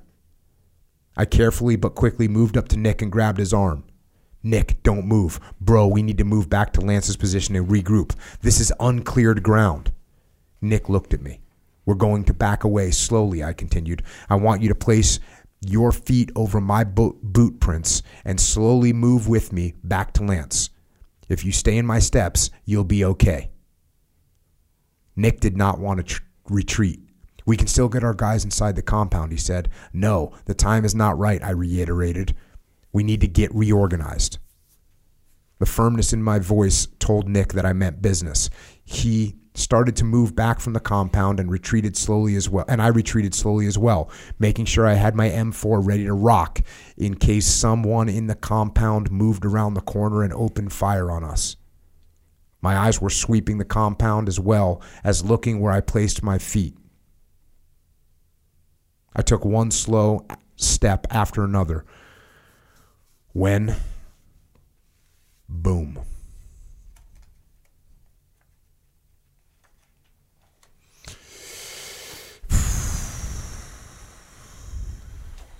A deafening explosion pounded my eardrums at the same instant. A hot, searing, brighter than midday flash of light enveloped me. The blast shattered the silence across the valley, sending birds into the sky as they flapped their wings and screeched. The concussive explosion knocked me to the ground like a blindside hit from a linebacker. In an instant, I landed on my back just outside the compound entrance. The foul, ammonia-smelling air clogged my lungs and choked my breathing. I instinctively rubbed the grit from my eyes and waited for the dust to settle, trying as hard as I could to breathe.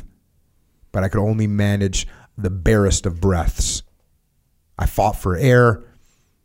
As I fought for air, a yellow-brown cloud swirled around me. I couldn't see my hands in front of my face because of all the dust in the air. I shook my head and yawned a couple times, trying to squelch the high-pitched ringing in my ears, but that didn't work. Then I opened my mouth to scream for Nick, wanting to make sure he was okay, but nothing came out. The thickness of the dust with the overwhelming smell of ammonia saturated the air and made it impossible to yell or to take a full gulp of air. I'm not sure what just happened, but if I don't get fresh air, I will suffocate. In those first few disorienting moments, I didn't feel any pain, so I had to be okay. I tried to stand, but then I fell back over in a heap. Damn. I tried again, but I couldn't stand up. What the fuck? What's happening to me? I was having trouble thinking clearly. Then a moment or two later, I suddenly realized what had happened. I had stepped on an IED. Damn. When you were going through that compound to grab Nick, there had been no compromise yet. Like, it was just silence. Yeah, there was no compromise. It was the quietest I think I'll ever remember any environment being that's the scene. Just incredibly creepy and quiet. And you're trying to step in the boot prints that you made when you went to get Nick. So are you walking backwards? So kind of, sort of. You know, all of us know that you never turn your back or your side to the unknown. And so past the breach point is the unknown. So we have the breach or the doorway or whatever you want to call it. And so what had happened was I was trying to move back, but then you know how when you're the very last man in a patrol, you're constantly doing you're constantly doing the back look. Yep. Well, that's kind of what I was doing, making sure that my M4 was ready to start putting rounds into the compound. And yeah, so and it's still like the sun wasn't up yet. The sky was getting light, but the sun wasn't quite up yet. So, you know, it's just the perfect perfect storm. It's like that time where you're not sure if you're better off with nods or off nods. Oh yeah, like that moment of the morning. Yep.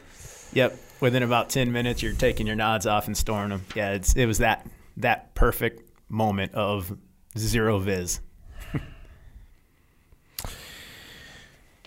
Back to the book, I suddenly became aware of the pain. It was slowly creeping in like a snake squeezing his victim to death. I reached down for my left leg and wiggled it. The leg was still there, bloody but still there. When I tried to move my right leg, however, the pain was unbearable. Waving the sand and dust away with my hands to get a better view, I could see my right combat boot was bent at a weird 90-degree angle. It was like my combat boot made a T at the end of my leg. It didn't seem possible that my leather boot could be twisted like that, so I grabbed my right leg behind my right knee and lifted to get a better look. As I raised my right leg up a tad, my right foot flopped off to the side of my leg. Oh shit. The only thing connecting my foot to my leg was stringy, bloody, red muscle tissue and ragged skin. What was more disturbing was seeing the stark white bones poking out of my leg. I was amazed at how glistening white they were in contrast with my bloody leg. Oh God, this was bad. I'm hit.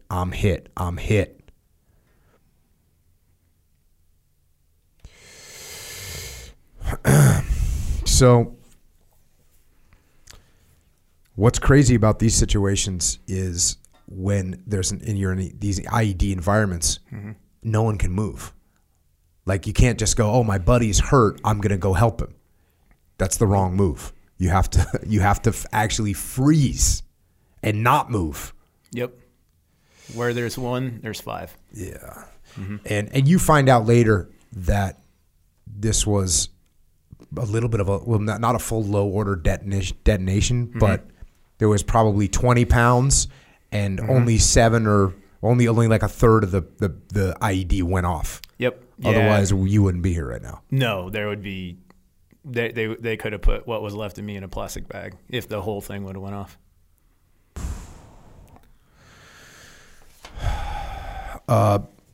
These guys, they do, and again, you know, you do a great job describing the stuff in the book. I mean, there's one part where you say, I hear the team sergeant Lance yell, "Don't move, Ryan."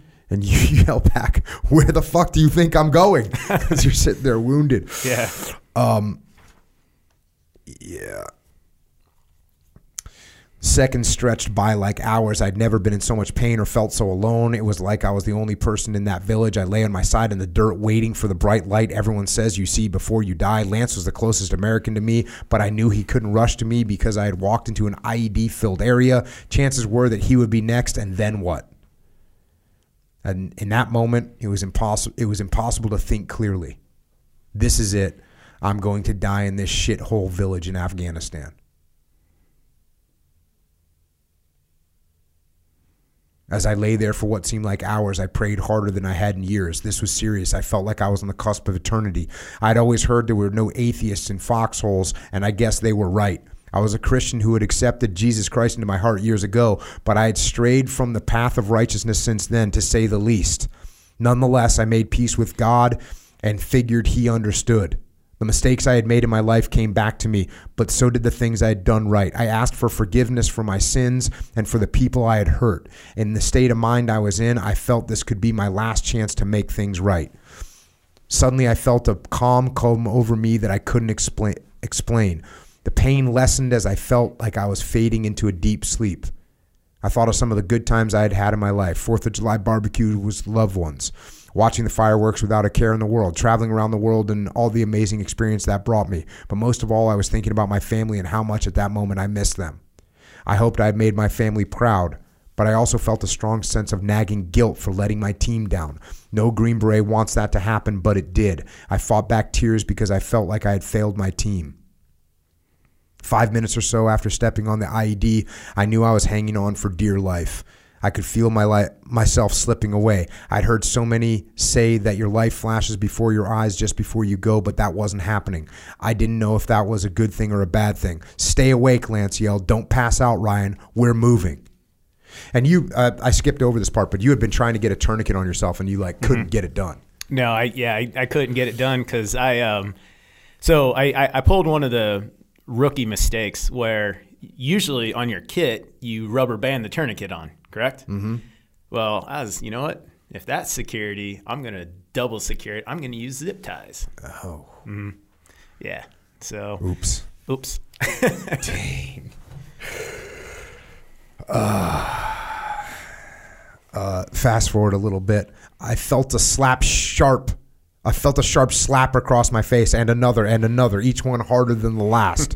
What the fuck? I opened my eyes and I found myself lying still in the dirt of this pissant village. My teammate George screamed, "Stay awake, Ryan. Keep your eyes open." So he's just freaking slapping you, trying to. So is this all just blood loss? Blood loss, but I think more of it was shock. Mm-hmm. And I don't really understand how shock works, but I know it could kill you. Mm-hmm. And so there was some blood loss there, but it was, everything that had built up to, George slapping the crap out of me. That was, I think I dealt with a lot of shock, what was going on, because it's, stepped on an IED. Yeah. And then, dude, they give you some morphine and you get hives, so it turns out you're allergic to morphine? Yeah, it's not a good time to find out. Eventually, and again, you got to read the book, but eventually Kyle, who must be a hoss, lifts. Kyle couldn't move fast enough because he lifts you up. He's buddy carrying you. Kyle couldn't move fast enough because of his body armor and gear, along with 200-pound man over his shoulder. LZ was a long ways away, more than 500 meters. The team took turns carrying me while keeping security high. The Taliban knew I was hit because our Afghan interpreter monitoring their radio traffic could hear them celebrating and laughing about hitting me.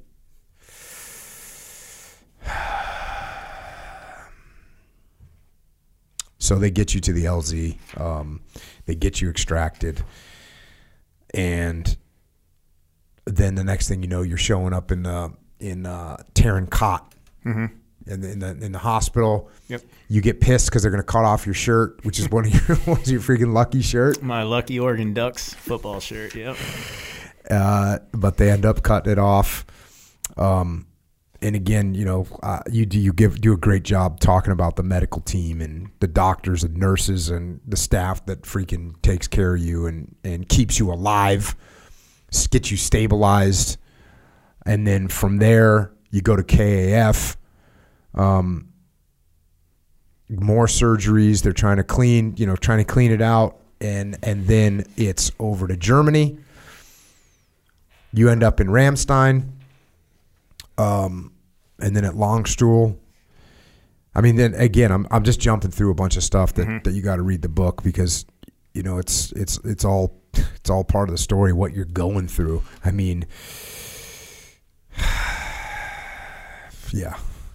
I'll pull one little quote. You say, "So I'm out on patrol trying to find IEDs. My damn metal detector wasn't working, so I closed my eyes and stomped around to clear the route. Boom, found one. Mission success." You say here, "I've been to Germany many times during my military career, but this time it felt different because I was fresh off the battlefields of Afghanistan. I finally felt safe when the aircraft landed.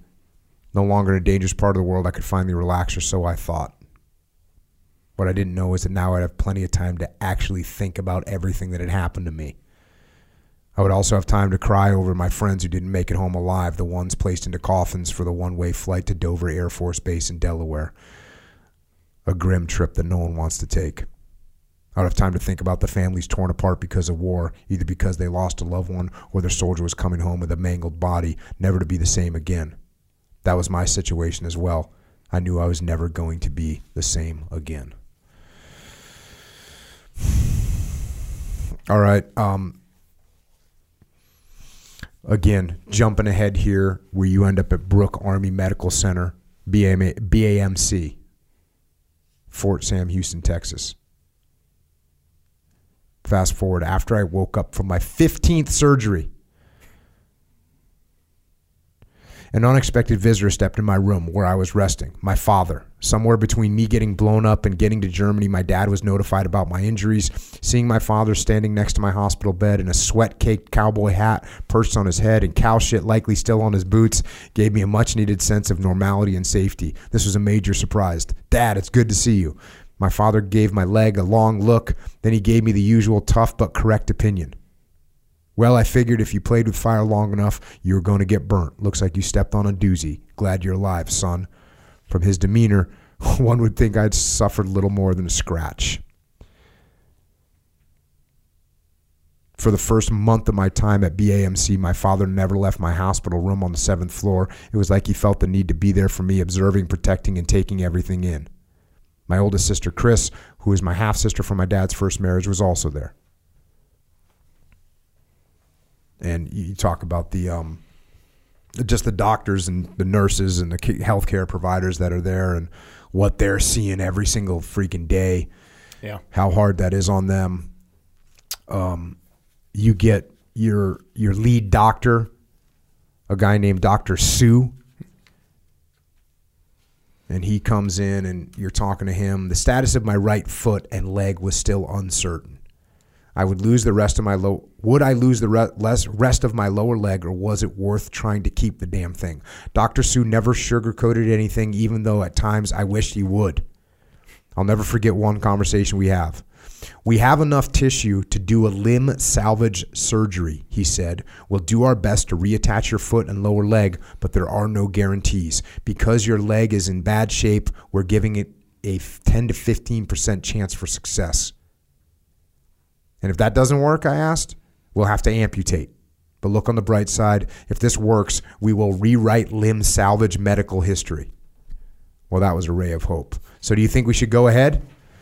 Yes, I do, but this will be a long, painful road. It could be worth it in the end. So what do you think? I thought for a moment this was a big decision. While I still have my leg, I still have options, but the moment I have to cut it off, there's no going back, I reasoned. You've been telling me that this will be the hardest thing I've ever done, but if successful, doctors will use my case to redefine limb salvage. Hell yeah, I love a challenge. Let's do it. Like, paint a picture for me. What's connecting your right lower leg to the rest of your body? So at that point in the hospital, I had this. It was called a X-Fix. It looks like this giant bird cage, mm-hmm. and there's like 20 some odd rods that they screw into your bone. Mm-hmm. So obviously you need your tibula. Mm-hmm. But the fib, they weren't really worried about it. And they said, the fib doesn't really do much for you, so we're just going to let that free float. So, okay, fine.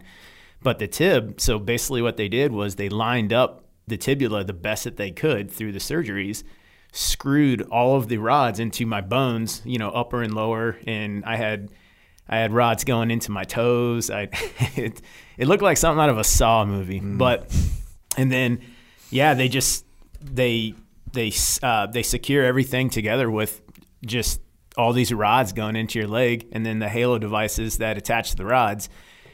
And then, the only way you can really grow bone is through friction and just beating the crap out of yourself in physical therapy and whatnot. So, I had about 2 inches-ish of tibula to grow back. And so I was about ready to do some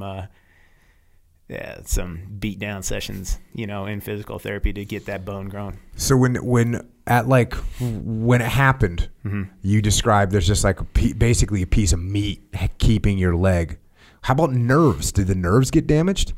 Yeah. So even right now, I probably have half nerve function in my leg, And then there's, parts of my leg that I just don't feel at all. And then there's other parts that are hypersensitive. And it's crazy. But yeah, my right leg is skin graft. The bottom of my foot is skin graft. It's pretty, it was pretty intense, but damn. Medical technology. Where'd they graft the skin on your bottom of your foot? So I have this dream. I have this dream that I want to be able to kick somebody in the face because it's from my ass. Oh, okay. And then I could, yeah. Does that, because I'm thinking, is the skin that's on the bottom of your foot, is that, like, does it develop calluses and everything now? Like, no, it'll never go past the newborn stage. Damn. Yeah. So when I damage it's bad. So this whole procedure was like a freaking bottom of the ninth, like just last ditch effort. Hail Mary, I guess. We'll go football. We'll go Hail Mary scenario. Yeah. Well, to save my leg, it was, but for the surgeons, because I remember Dr. Shue saying, flat out, he's like, if it doesn't work, it's not like you had a leg anyway, so you just move on. So for them, it was an excellent opportunity to advance some technology with limb salvage and whatnot like that, and yeah, it's 2010 was an excellent year to do it because there was a lot of dudes getting blown up. Lots of dudes. Man, that's crazy. This is cool. Your command sergeant major, who you call Brian. Brian was a man of his word, someone who put his men before himself. He understood those under his command and took personal time to do what he could to ensure each and every man was taken care of. He was a tough leader who would crush you if you were wrong, but he would go to hell and back to defend any of his men. And you go into the book here. One thing among Green Berets is the willingness to do anything to get back in the fight. I was no different. Toward the end of his visit, I asked Brian the one question that had been haunting me for weeks. I don't know what my future holds, but I will not let this injury beat me. I fully intend on being a Green Beret and deploying again. If I can get myself healthy, will you send me back into the fight? Brian looked at me like I had two heads, then glanced down at my right leg. He knew what was in the heart of every Green Beret, but he had to drop some common sense on me. You're lucky to be alive, Ryan. Let's figure out how to get you walking again. You've got a long road ahead of you. Relax and take it easy. That wasn't exactly the response I was hoping for, but hell, I knew I'd be lucky to walk unassisted one day. So maybe the chances of returning to active duty as a Green Beret were a little far-fetched. All it took was one look at my blown-up leg, and everyone knew this was something that just wasn't going to happen. But I wasn't giving up. Brian had my back. But when I asked anyone in the hospital the same question, I heard something like this. It's cool the way you feel, Ryan. But you would be limping and in pain for the rest of your life. Leave the fighting to the young, healthy guys. You've proven yourself enough. But before he left, my sergeant major surprised me. Brian leaned in, looked me in the eye, and made me a promise. Ryan, if you can get medically cleared, I will send you back to Afghanistan. Yep. Check. That's awesome. I don't think he quite realized, what was I talked to him. We still keep in touch now, and it's hey man, did you guys think I was gonna come back? Man, no. Yeah, I can't imagine he was just trying to sit. Hey. Yeah. Hey, cool. Yeah, I know you want to come back. If you can get healthy, you come back. But really, he's thinking, I hope this guy walks again. Yeah, it was, and not, because they did medically retire me, and I had to, fight back on active duty. But yeah, it was one of those situations, and I remember I had, I forgot who he was. I don't know, but one of the doctors, he said, hey, look, man, it's good to have goals. It is, but your goals aren't realistic. You're setting yourself up for failure because you're not going back. Like this. This is the doctor told you this? Not Dr. Shue, but one of the other doctors. Yes, another doctor that was a part of my therapy and whatnot. And I understood where he was coming from, it's expectation management, you know. And he said, my biggest concern is that you set these goals up for yourself, and when they don't happen, you can't recover from, you know, not achieving your goals, especially as a wounded guy, because we all do. It's, you know, I don't think there's a single military member in the United States armed forces that got wounded and didn't want to get back in the fight as quick as they could. I mean, there probably is, but I don't know. I don't think so. Yeah, I've never heard of one. So, but yeah, you just expectation management. You got to understand, like, you can want it and it's a good drive, but man, you're in the bottom of the ninth, just like you said. So it's like you need to do some management expectation here, because like start thinking about other things. Start, you know, what are you going to do with your life out of the military and stuff like that. And I understood where he was going with it, because unfortunately, a very bad statistic, even, you know, 2009, 10, 11, 12 was wounded dudes dying, you know, committing suicide and whatnot. And so they had to manage expectations with guys, because. Got it. Yeah. So I understood it. The other thing that you write about in here is like you're on all these different drugs, obviously, for painkillers and stuff, but it seems like that's just kind of sent you in like real super emotional. You'd be like laughing, then you'd be crying. Sound like that was just freaking crazy. Yeah. The drugs I was on, I mean, methadone for one. Oh my gosh. I don't quite know what it would be like to be a zombie, but I'm pretty sure I got a good idea from that drug. Yeah, methadone is a hell of a drug. So, yeah. And that's what they use to get people off of heroin. And they had you on it for pain, obviously. Yep. So crazy. There's got another quote in here from the old man. We might have to get the old man on the podcast. Says, you know, because you were kind of like rock bottom. You're all freaking emotional about everything. And he says, look, son, you got dealt a bad hand, but this is a speed bump in life. That's all. How you handle this situation and pick yourself up will determine how this affects you later. As bad as it seems right now, as dark as the times appear to be, never forget that with time, you will heal and look back on this. Please don't allow yourselves to look back and feel ashamed about how you dealt with this. Take control of your life. Own this situation. Turn it into something good. Learn about yourself in a positive way, and I promise you, in the end, you will be a better man.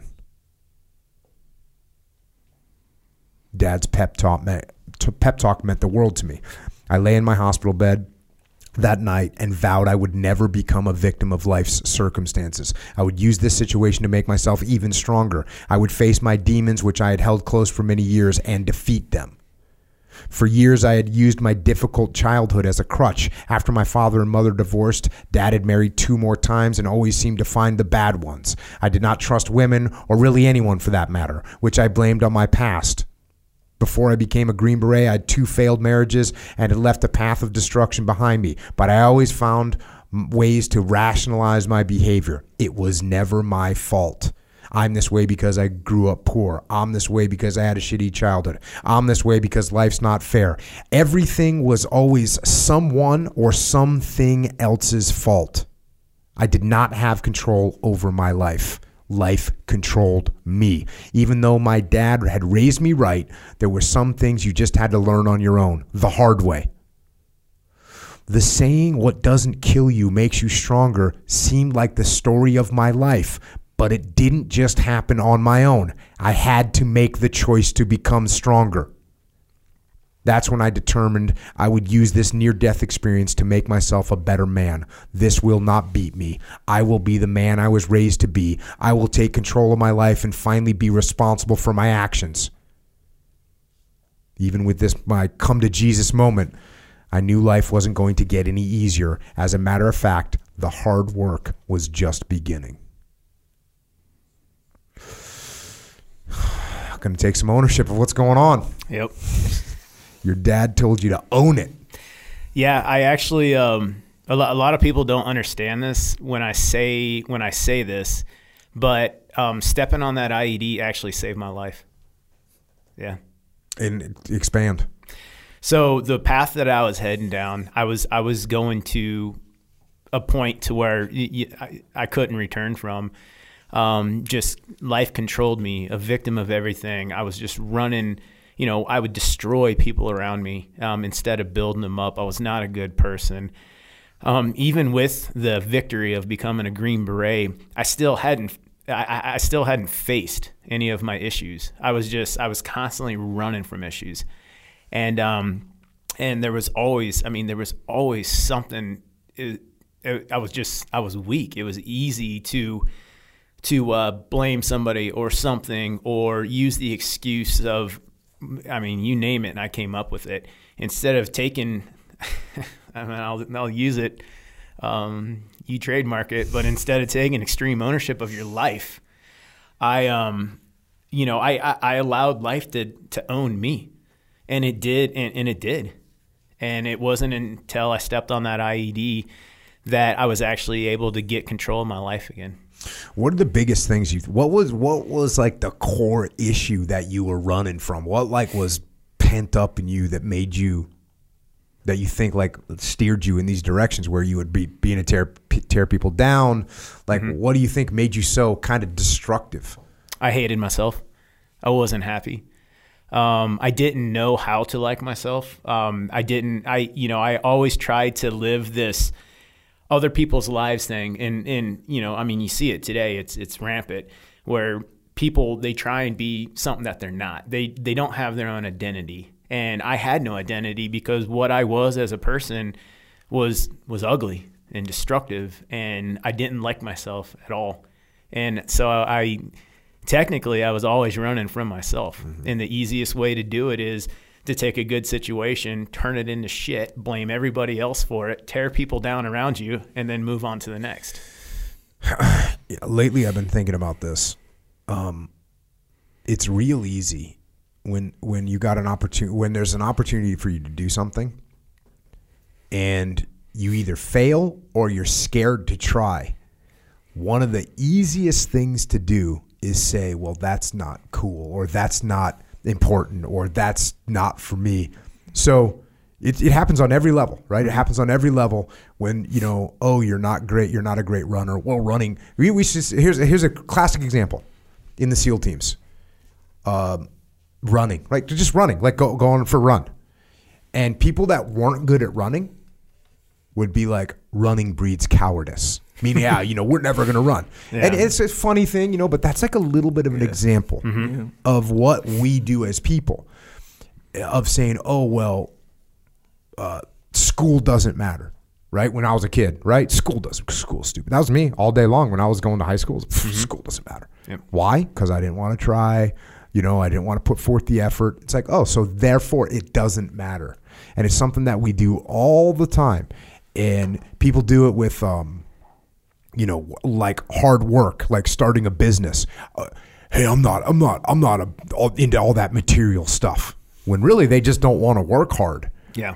So they cut it down, and they actually will detract from people that are working hard. Mm-hmm. And you could say this about anything, right? And it seems like that's sort of, it's not exactly what you're saying, but it's something that I've been thinking about lately as I look at my life, and I'm like, that doesn't really matter. I'm like, wait a second, does that really not matter? Or am I just throwing that thing out because it's something that I don't want to do, or I'm afraid of, or mm-hmm. I'm calling it not important because, really? Okay, well, let's take a look at that. You look puzzled. No. It's that's interesting there, because that's like a level deeper than what's happening. That's like kind of like, okay, so you know what, sour grapes, right? You heard that before, sour grapes, that mm-hmm. expression. So it's kind of the same. Wait, expand on thing. Sour grapes so I know your definition. Okay, so sour grapes is like, it's almost like jealousy almost, but so this is where the expression came from, I found out, where there was this fox and he saw some grapes hanging on a vine mm-hmm. kind of high up, and he's like, I'm going to jump up and eat those grapes. So he jumps up and he can't jump high enough. Mm-hmm. So he's like, all right, whatever. And he tries again. Still can't jump high enough. He tries one more time. He's like, I'm going to get them this time, because they look delicious up there. Mm-hmm. He jumps up. He can't get them. And he's like, those grapes are probably sour Yeah, anyway, that's it. And leaves. So it's kind of that, right? It's definitely kind of that. Yeah. Definitely kind of that. I don't want it. I don't like that. Yeah, it's not important. Yeah. Sour. And if you let that, if you continually do that, if you continually to kind of shun and turn your back on everything that is a challenge, like you could have done this, like, being in freaking special operations, after you didn't make it through Buds, you'd be like, yeah, being in the military is stupid, right? You could have done that. Yeah. You could have done that all day long. Being in the military is stupid. Those guys are freaking idiots. I don't want to be like, you could have gone into that mode, and you just turn your back, and then you turn your back on something else, and pretty soon you look around and you have nothing left, right? There's no, you've turned your back on everything. Yep, it becomes a lifestyle, and that's when it's dangerous. Yeah. And we've all seen people today that they have shunned away from anything that they could possibly fail at because of the fear of failure. That they've made that their life. They are that person now. And that's hard to come back from. You know what I really like about what you just said? I really like the fact that because everyone talks about lifestyle in like a positive thing, like, oh, it's a jiu-jitsu lifestyle, or it's a healthy lifestyle, or it's a whatever. And you're like, oh, there's another lifestyle. It's called denial and making excuses. That's a lifestyle too, and it's a shitty one that leads to bad places. That's interesting, the tearing other people down thing, where how you say it out loud, and it's like, well, why would anyone do that? Like, it's so obvious not to do that. But I think when like you're in it and you say you hated yourself, right? Yep. Where even that's another one where it's like, how can you hate yourself? That doesn't even make sense, right? It's that's some like expression, right? But in a way, it's like literally true. Where if you don't like yourself, that makes you feel a certain way, and it's bad. It's a bad feeling, we'll say, put simply. So, what kind of relief can you get from that bad feeling? Is if you make other people seem less than, and it kind of like relieves you of that feeling just a little bit, but not fully, not even close to fully. So you constantly got to do it to feel better about yourself, essentially. Yep, it is. It's a serious problem. We see it in our country all the time right now. I think that's actually what made me start thinking about this, because I'm talking about, running is, but what you're talking about, it's the same thing. When you look at another person, instead of going, damn, that person's really accomplished a lot, that's awesome, instead you say, well, I'm not going to be some kind of career guy that's chasing a promotion, or they just want to get all those quals so they can look good. You just throw all kinds of hate at them. But the person that you really hate, those are the excuses I'm talking about. Is you make up your own demise. You make up your own excuses as to why that is not your path, and to basically you demonize that person to make yourself feel better, even though 100% of the time it's because you are afraid to fail. And it's weird when you start looking at like chunks of people that look and say, oh, that lifestyle's bad. And it's like, okay, what are you really mad about? Someone that's working hard and trying to be in good physical condition and trying to learn and trying to grow. Like, there's people that look down on all those things, which is kind of crazy when you think about it. Yeah. Yep. All right. Hey, tell us about what do you call the IDEO brace, or is it IDEO? Like, how do you say that? Yeah, so I call it an IDEO. IDEO, okay. But yeah, basically it's Ryan Blahnik, he created these things, and it gives me a calf and a push up. I got plant. I think whatever one goes down, I don't know, but I'm sitting here trying to talk smart. It's like an exoskeleton type brace that you wear that makes up for whatever deficiencies you might have in your movement. Yes, and so it gives that basically it gives you your life back, and that's what allows you to keep your leg. That's what allows you to not have to go through the prosthetic, is because now you have this I'm not even going to try and say the name, but it's long. You mean the Intrepid Dynamic Exoskeleton Orthosis? That's what I was going to say. I understand. Do you have to wear that thing all the time? So I've actually gotten to a point now to where I've rebuilt back my leg to where I only use that if I'm doing anything physical, like gym. I'll have my IDEO on, or deployment. I'll wear the IDEO, whatnot. But here, I came here without it on. I didn't. And you're walking around. I mean, you walking totally normal, walking upstairs, downstairs. I mean, it's awesome to see. Yeah, until you get caught on that one thing, and that's funny. And that's because you have no nerves, or do you have like drop foot? No, I don't have drop foot. It's kind of naturally has fused itself at the L. Okay, got it. So, but you can catch yourself, and it's. I think it's funny. But I don't know. What is drop foot like? It's when the nerve that makes you lift up your foot gets damaged, and so your foot just kind of hangs. Down, it had naturally fused at the ankle joint, so that nerve is gone, but it's just the foot just stays at an L. Andy Stumpf has a certain amount of drop foot, and from when he got shot, he lost some. He got a bunch of injuries, but he got some nerve damage, and so his foot doesn't respond really the way he wants it to. Mm-hmm. And he makes some pretty funny jokes about that. I can imagine that. Yeah, it's kind of funny. So the Army wanted to medically retire you at this point, and then they offered you kind of something called continuation on active duty, which means they're still going to give you your paycheck, and you're going to do some kind of an admin job to get to 20.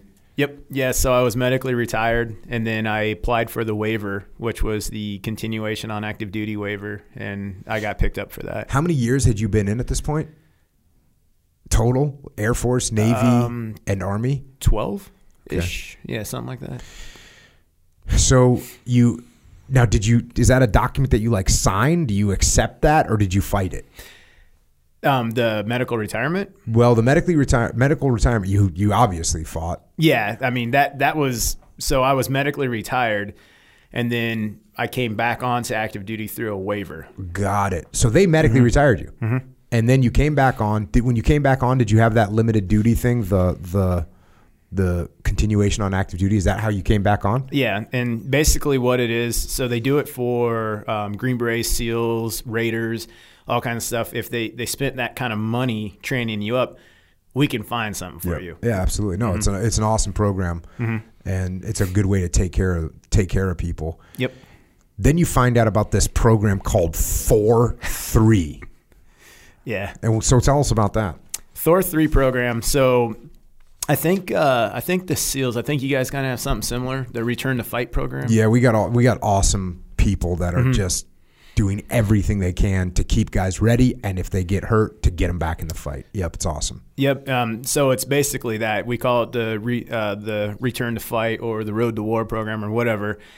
And man, it's hard. I mean, they bring these guys in from they were physical trainers for hockey teams or whatnot, or like Paul. He was on Tito Ortiz's group, and Paul did all of the athletic training for him. So yeah, you're not really going to tell him it's kind of hard. He's like, oh, that's cute. So, and I knew, I'd gotten myself back to 7th group, but I had a dead man's profile. So I knew for 7th group to waive Big Army's profile, I would have to tear up dudes in the Thor 3 program, and so I just I was on this path of I was racking up victories in my life, and so the Thor 3 program it was tough. It was extremely hard, but guys that had never been hurt before, I was just with all the physical events and everything like that, just leaving them in the dust, but. They weren't really fighting for anything. I was trying to get back to war. So, dang. And then you end up pulling it off, man. Yeah, yeah. Here you go. After a few months of working with a Thor 3 program, building up my body and rehabbing my sore right leg, impressing my PTs on how far I'd come, my command gave me some great news. I was good to deploy. When 7th Group would take full responsibility for me, my waiver was signed. I was jacked. From the moment I got the word from Brian that if I could get healthy enough, he would send me back, I had only one goal in my head: to return to combat. This was why I'd put in all the hard work. I didn't want to be cooped up in some cubicle reading reports and looking at the clock, counting down the hours until I would call it a day. I wanted to be conducting missions with the guys, doing what I was trained to do, taking the fight to the enemy.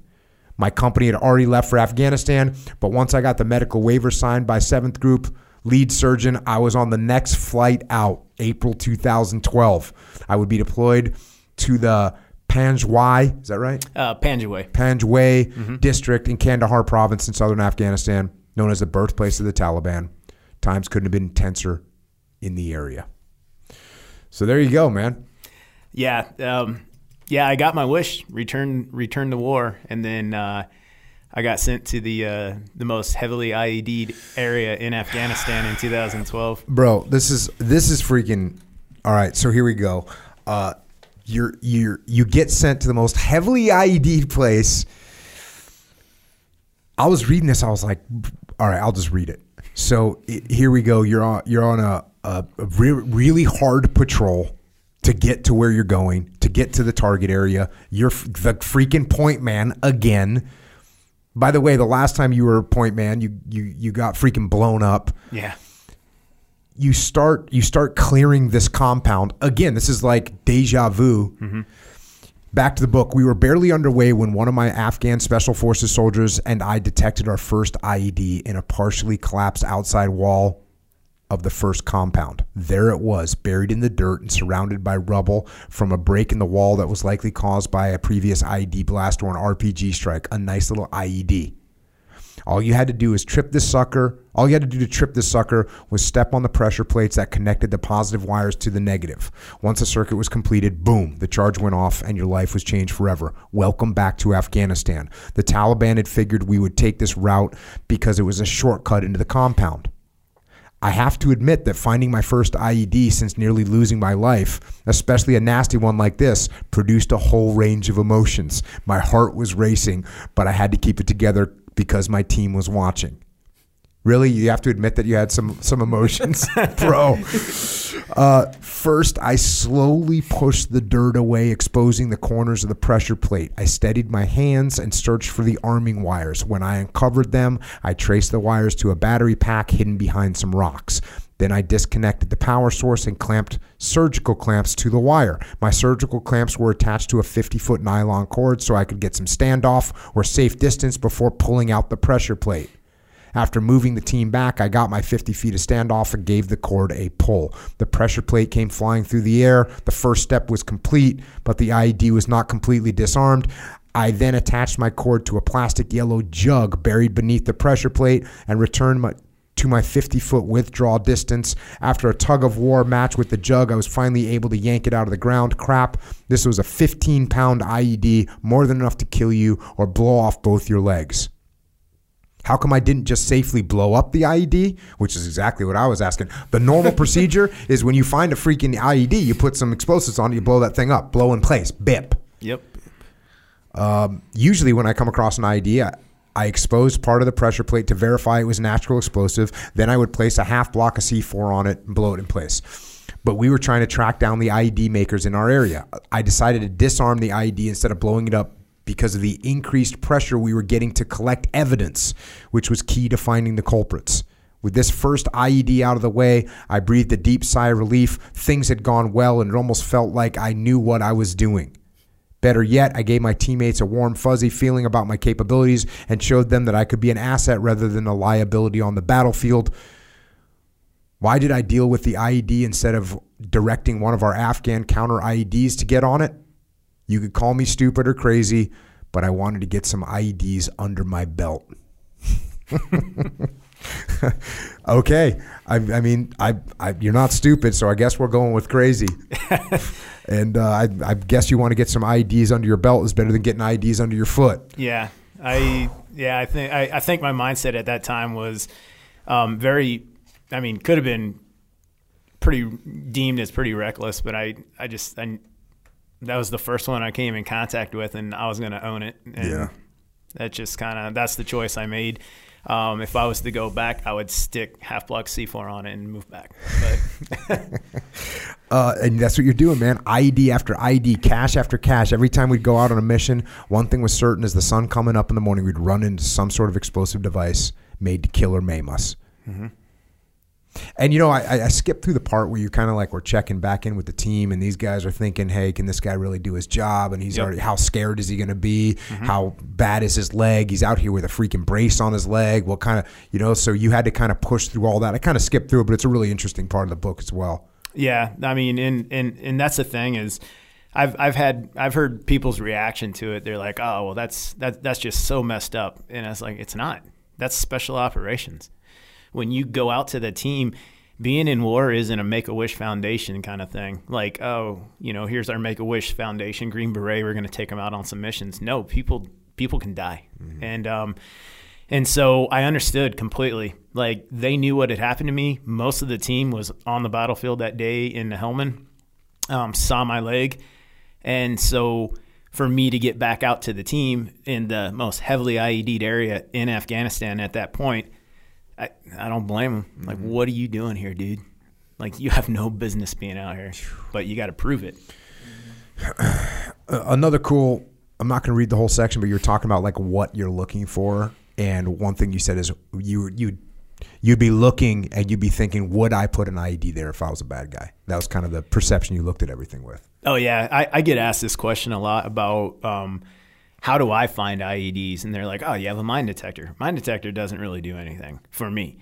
I look at, so I take a breakdown of the battlefield or the objective that we're going on to, and then I look at, okay, so the easiest avenues of approach, there are going to be IEDs there.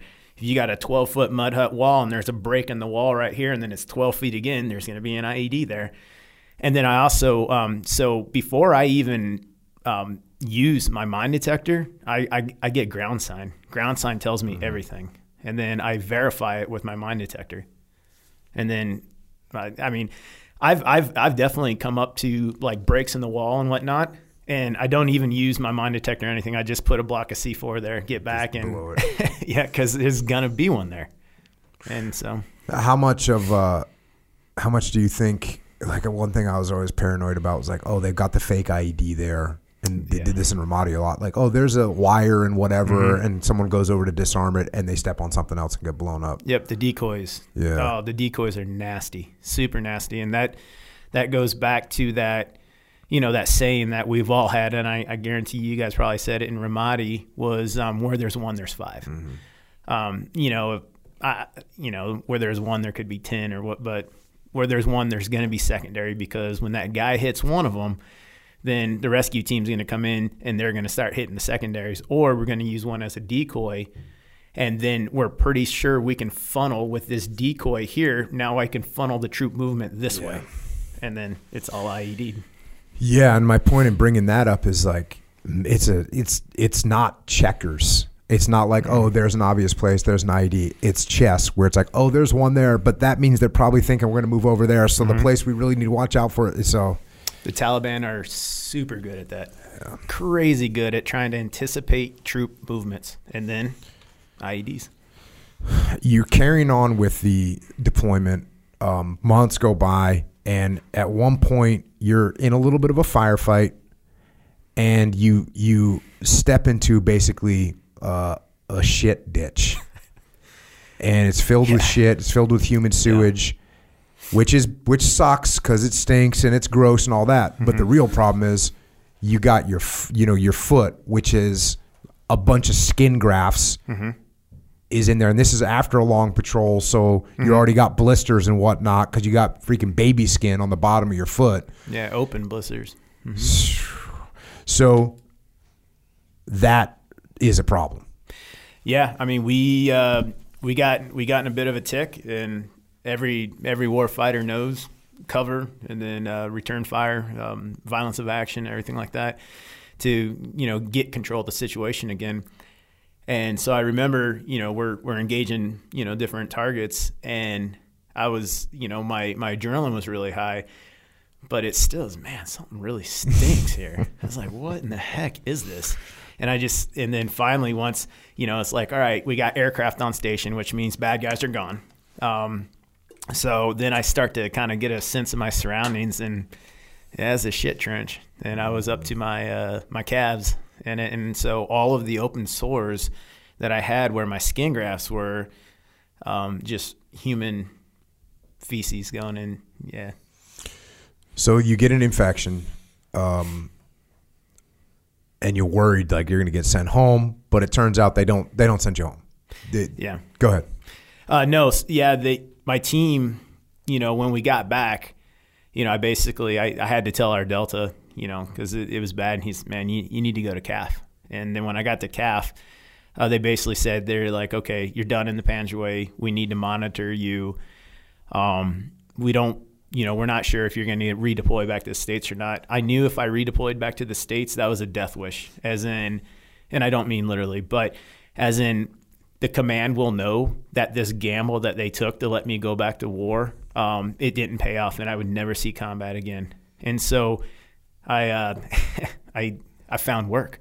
I carried heavy shit, and I made myself an important part of that. And this was the first time in my life. And so again, it sounds really weird, but stepping in this, calf deep in human feces led up to the first time in my life, instead of saying, poor me, this happened to me, why did I jump in that one trench and everything like that, I owned it. And I went and I found work, and I made myself this valuable asset on CAF, loading helicopters to send supplies out to the guys in the field, and still in combat. And I made a name for myself as always getting these guys the stuff they needed and whatnot like that. So I found work. And that was the first time that, like, that was a major victory for me of taking control over something that I very easily in the past would have straight went into victimization. So that how long are you doing that job for? I was doing that for probably the last 3 months of the deployment. And then you end up healing up decently, and there's one more. There ends up being a mission, and the mission is to go set up. There's a big mission going on, but you're going to go with the command element. You're going to set up a command post on the top of a hill, and that means you're going to get inserted, and you're going to have to walk 2 kilometers, but with 3,000 feet of elevation gain. Yep. And it's a tough mission. Yeah. It's a physically tough mission. You have some other strap hangers with you. One of those guys wants to quit. One of the other guys, you guys end up having to carry other people's gear on that. But you do it. Yeah. You do it. You do a good job. You're healed up. And luckily on the mission, it's a relatively peaceful mission. Yeah, we were supporting the SEALs and a bunch of ODAs. We were clearing this valley together. It was a joint mission, and the command element, last mission of the deployment, command element wants to get boots on the ground. Say they did something, and so we were going up to Hilltop 2000, and guys, one guy, he just flat out, sorry, but quit. And I was like, I didn't think you can do that in combat. Yeah. And then, this is not training, bro. There's no training time out here. And then another guy, his body just failed him. And so we were carrying all this stuff up to the top. But I'm not big on spotlight ranger kind of stuff, but I knew for sure that I could solidify my career as a Green Beret if the colonel and the command sergeant major all saw me as a beast, even though my body was that was another time when I learned, like, your mind quits way before your body will. And if you put this drive, you have this goal you want to reach, and that goal is more important to you than your mind giving up on you, then you will be able to see how much further you can actually go once your mind has told you you're done. Sometimes people are like, oh, what do you do when you get, like, what do you tell yourself when you don't want to do something? And I'm like, I don't tell myself anything, because my mind is the one. Like, I'm gonna go keep doing what I'm doing. Like, yeah. I don't have these negotiations with myself about, like, well, you should really. No, I'm like, shut up, keep going. There's the answer. Yeah. And it's hard until you make it a lifestyle. Yeah. Mm-hmm. Yeah, that's the positive lifestyle we're looking for. You get done with that mission. You know, a little while later, you go back to America. When you get back to America, you actually go into the normal 7th group rotation, which 7th group's AO is South America. Yep, South Central America. South and Central America. So you end up doing some. Do you call them deployments if they're short? What do you call those? So we have CNTs or JSETs, and I know SEALs. You guys do JSETs also. We do. Yep.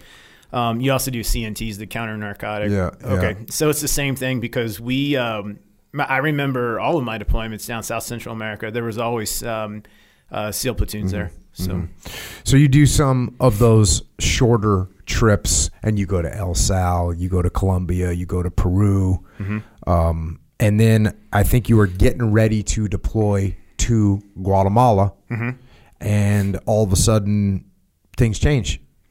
Yeah, they had they requested. So Bravo Company, 2nd Battalion, was heading back to Afghanistan, short on guys, and so I saw my in right there, and I started creating, ways of finding my way over to Afghanistan somehow, and that was all it took. Was I gave him the sales pitch. And the original answer to your sales pitch was, "Cool, you can come, but you're going to be not a shooter." Yeah, I was going to be riding a desk and managing just sources. Right. Yep. So you're doing that. That's your plan, is to go over there. You show up, and about a month after you're there, you get approached by the ops sergeant who says a new mission just got dropped in our laps. You want a piece of the action? Yep. You say, yep. And so you guys start planning this mission. Going to the book here, the way we drew things up, the Taliban would see the Afghan commandos heading into the village and fire at them, knowing for certain that the Afghan soldiers would turn and run away like they had many times before. Once a bunch of Taliban assholes started shooting, however, that would be all we needed to call in close air support assets overhead, which would give the Taliban a healthy taste of American firepower. The insurgents would know in a New York minute that the Americans were in the fight, and that would change the battlefield in a hurry. And then you say, on paper, everything read well. And I put a nice little exclamation point by that, because as we know, things that look good on paper don't always turn out the way you expect them to. Nope. You proceed into this. I'm going to fast forward a little bit. You're now executing the mission. I could see our first target compound, which was about 100 meters up the path. Still had a long distance to clear. And again, this is after you insert on the mission. When you get done planning the mission, you go insert on the mission, you're moving to this first area that you're going to clear. And the path started to narrow, and rows of dormant fruit trees swallowed up the ground as we patrolled deeper into the orchard. I reminded myself to concentrate on significant details that were almost impossible to see under night vision. And then pop. What the fuck was that? We all hit the ground, unsure of the loud snap we just heard. Was it a gunshot? Snipers in the area? We waited for a shitstorm of bullets to rain down on us, but nothing happened. Then I noticed that Jaweed, is that right? Yep, Jaweed. Jaweed and I were tangled in some type of line, almost like fishing line. Holy shit. We had hit a tripwire IED that didn't explode. How did I miss that? As Jaweed carefully investigated the tripwire against his chest without any quick movements, I determined that the Taliban had tied the wire that ran from the set of explosives hidden in a mud wall all the way to a tree on the opposite side of the path. The wire had been tied at chest level, not the usual ankle height, a clever move on the Taliban's part. They knew we would be looking at our detectors to clear, which meant we would be looking down at the dirt and walk right into a chest level tripwire. Why didn't the IED go off? The best explanation I could come up with was that when the Overwatch element laid waste for 5 minutes, firing everything they had into the orchard, fragmentation from one of the mortars had hit the IED and disabled it. Luck was on our side. So there you go. You're walking through this freaking orchard. You hit a tripwire, and for whatever reason, probably the preparatory fire that had been fired by your team had disrupted the IED. Yep. We had cleared another 15 meters of path when I saw movement in an open field near the first compound. I turned to Abe, and Abe is one of your guys that you had with you, one of your Afghans that you had with you. And that was when all hell broke out. Before Abe could respond, the night was lit up by a barrage of gunfire coming from the compound's outer wall. First, it was a zip, zip, zip, followed by the crack of 7.62 caliber rounds flying past our heads.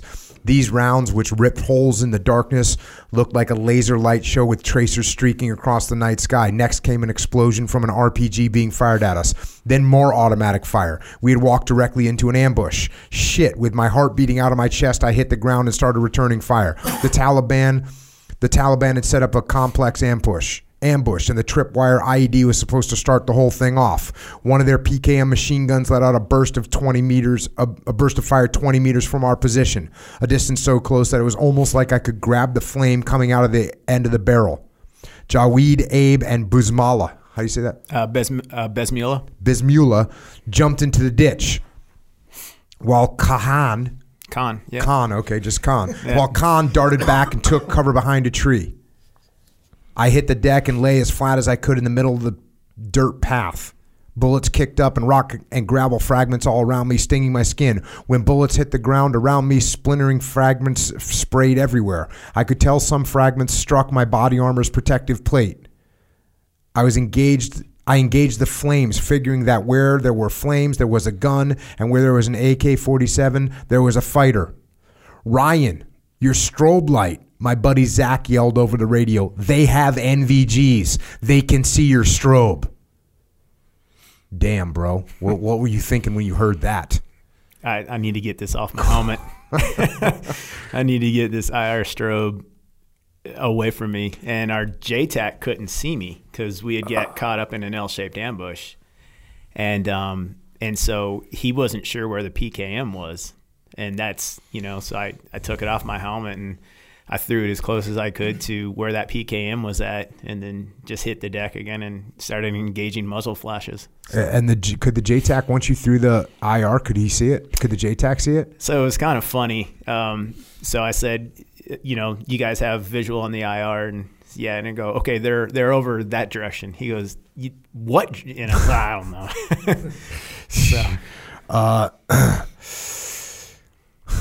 Going back here, there's one guy that starts peeking out, and you actually end up killing this guy. The third time he came out, he took more time than the previous two tries attempting to get a better shot off at us. It was like he was daring me to light his ass up. I knew I had him. I locked in with a clear shot and let go a 10 to 15 round burst from my M4. I watched him drop. His body lay still on the ground. It felt good to kill him, but I couldn't relish the moment too long. We were still pinned down. Our main element, which was about 25 to 30 meters behind our position, put as much firepower on the enemy as they could, hoping to keep their heads down long enough for U.S. aircraft to start dropping bombs. I knew from the many fights I'd been in before in this country that a call for air support had been made within seconds of their attack. In the meantime, Frankie's position let loose. This is one of your other teammates. But the Taliban were well protected behind mud walls. Unless they stepped out in the open like the guy with the RPG launcher, there wasn't much we could do without an airstrike. At the same time, I was aware, given how close we were to the enemy, that being killed by friendly fire was a very real worry. Yeah. So you're 15 to 20 meters away from these bad guys? Yes. Mm-hmm. The first PKM. And just so anyone that's wondering, 15 to 20 meters is not a long way. No. When you're going to try and drop bombs. Yeah, there's danger close, and then there's calling in on your position. And it's a little dicey. This is getting a lot dicey. Yeah. Yet as our situation deteriorated by the second, I knew that without bombs on target, Jaweed, Abe, Bismillah, Khan, and I would all die. This was about to turn into a body recovery mission, and it would be our bodies that they would be taking home. Within a couple of minutes, the decision was made for us when our Air Force JTAC called in a 500-pound bomb just 20 meters from my position. This was considered a danger close strike. I don't even know if that's considered danger. That's called on my position. Yeah, especially 500 pounds. Mm-hmm. This was considered a danger close strike, but one that would give us a fighting chance of making it out of the orchard alive. The call went out over the radio, and then I heard Air Force JTAC's voice in my earpiece. Ryan, we're dropping close to you, man. Keep your fucking head down. After receiving the radio transmission, I relayed the information to Abe, who told the others to get as low as they could. There wasn't enough room in the ditch, so I grabbed Khan and pushed him into the trench while I stayed on the footpath. I ordered them to hunker down and prepare for the blast. Since we weren't firing back at the enemy, the volume of fire on our position picked up. So now you guys are hunkering down because you're expecting this bomb, and now the enemy's thinking they got an upper hand. Yep. Overhead, I could hear the rocket motors of the F-16 ripping through the sky. As the fighter jet came inbound, I received one last warning over the radio. Bombs away, man. Stay low. I lay as flat as I could on the path, holding my hands over my head and planting my face in the dirt. Then I slightly tilted my head and opened my mouth to give the overpressure or shock wave a place to exit. All I could do was wait for the blast. When the bomb hit, the overpressure from the explosion sent grass, dirt, gravel, dust, and tree branches flying in our direction. I waited for the big chunks of the mud compound to land on me, as well as bits of earth and other debris. Thankfully, I was spared from the hunks of mud wall hitting me, which would have broken my back. Instead, I was covered with dirt, leaves, and branches. But the concussive force was so great that I felt like my skeleton had just walked out of my body, turned, slapped me in the face, and re-entered my body. I tried to stand up. I kept falling.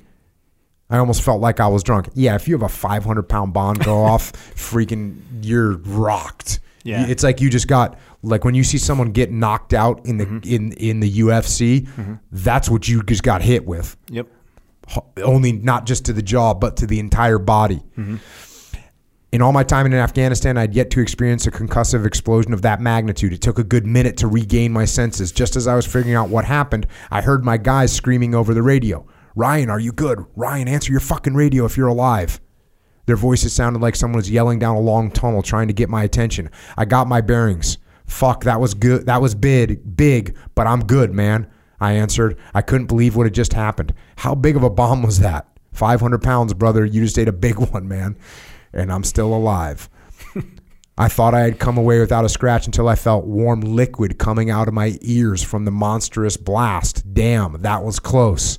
There was no time to worry about the ear drip because I had no idea if the enemy was still moving around or all tapped out.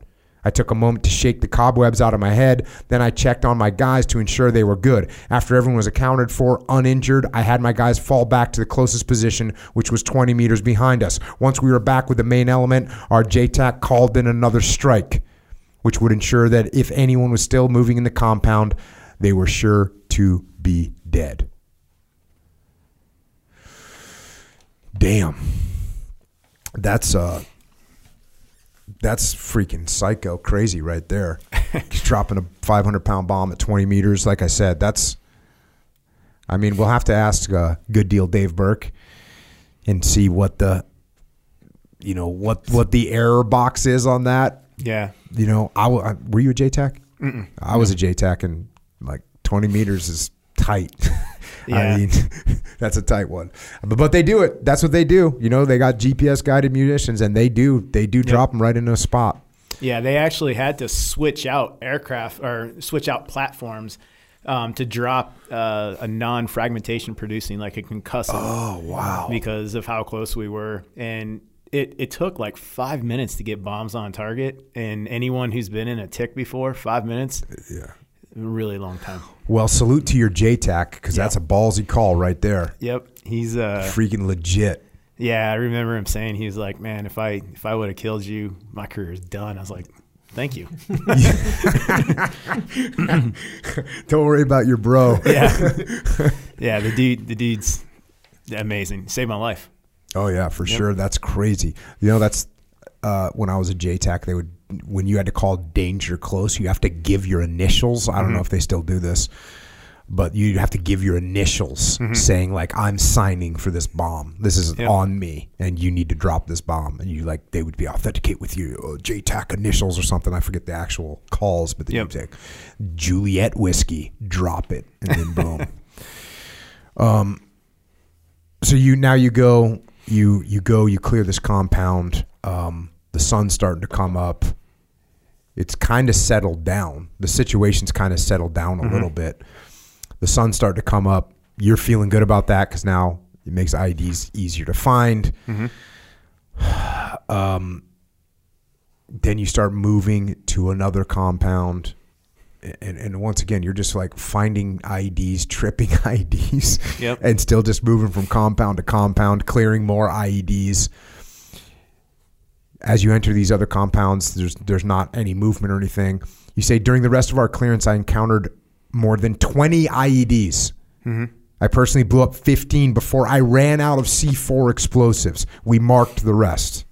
Mm-hmm. Overall, we located more than 50 IEDs, 107 millimeter rockets, multiple booby traps, and a complex bunker and tunnel system. This particular part of the village lived up to its reputation as a hotbed for Taliban fighters.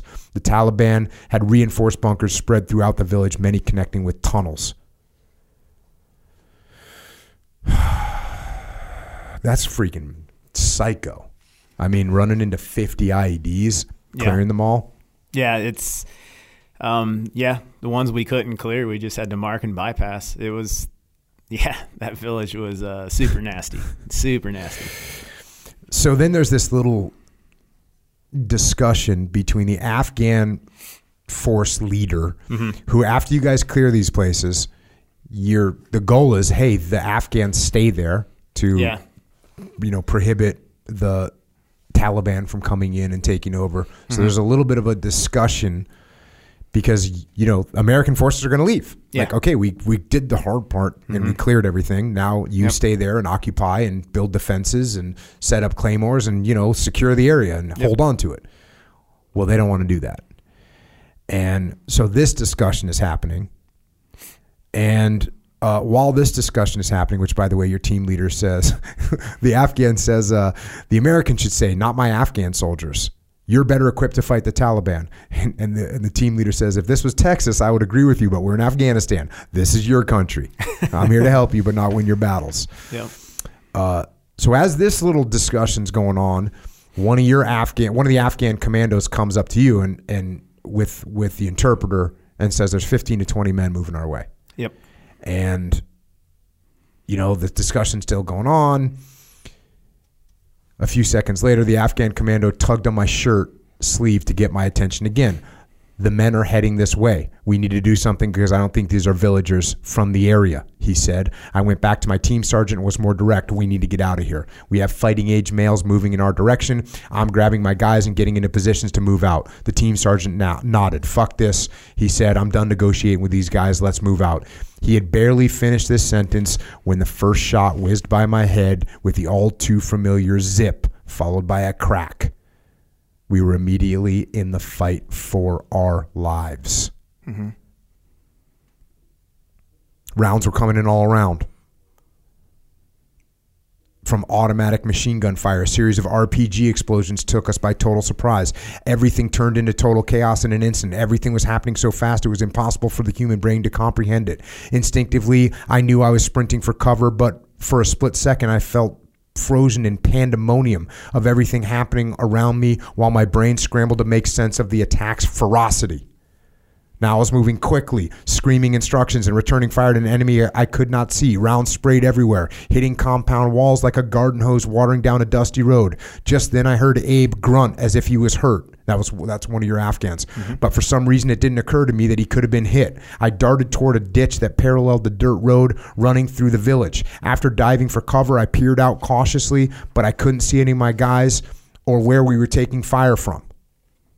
Bullets were tilling up dirt all around me as we tried to stay as low as possible. Then I noticed that 3 commandos in the ditch 10 meters from my position had drawn the attention of a Taliban machine gun crew that had zeroed in on them. I waved for the 3 Afghans to move to my position, which would give them more cover, but they were too scared to move. I knew that if they didn't get their asses in gear and start moving, they were going to die. I don't know what possessed me, but I climbed out from my ditch and sprinted to their position, praying to God that my adaptive leg would hold up. I reached the first commando and grabbed the very first thing that I could get a hold of, his hair.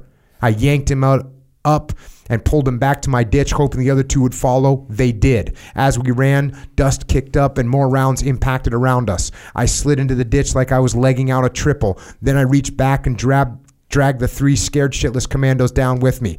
We had company in this part of the ditch. Frankie was providing aid to another wounded Afghan. Frankie, you okay, man? I'm good, brother. How about you? Yeah, I'm okay. You see Abe or anyone else? Not yet, man. I moved closer to a small mud wall that paralleled the ditch. This wall provided decent protection from enemy fire and allowed me to look down the dirt road where I saw an Afghan soldier lying motionless. I brought up my rifle scope to get a better look. Frankie, I think that's Bismillah in the middle of the road. Bro, I think he's dead. My heart jumped straight to my throat. One of our guys was killed. Fuck, where's the rest of my team? Frankie and I were the only 2 Americans in that ditch. I scanned back down the road where Bismillah lay. I knew Abe was next to him before the ambush kicked off, but I could only see Bismillah. I hoped Abe wasn't hit too.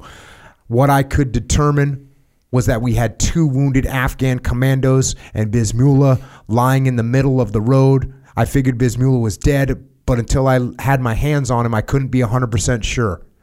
I knew I needed to get to him, but the amount of live fire coming in was too heavy. The radio crackled again, and then I heard a heart-stopping message in my headset, loud and clear. Eagles down, Eagles down. The phrase Eagles down was code for Americans wounded or killed. The fight had just taken the worst possible turn. There were Americans wounded or killed somewhere on the battlefield, but I didn't know where. We needed some air support in a hurry.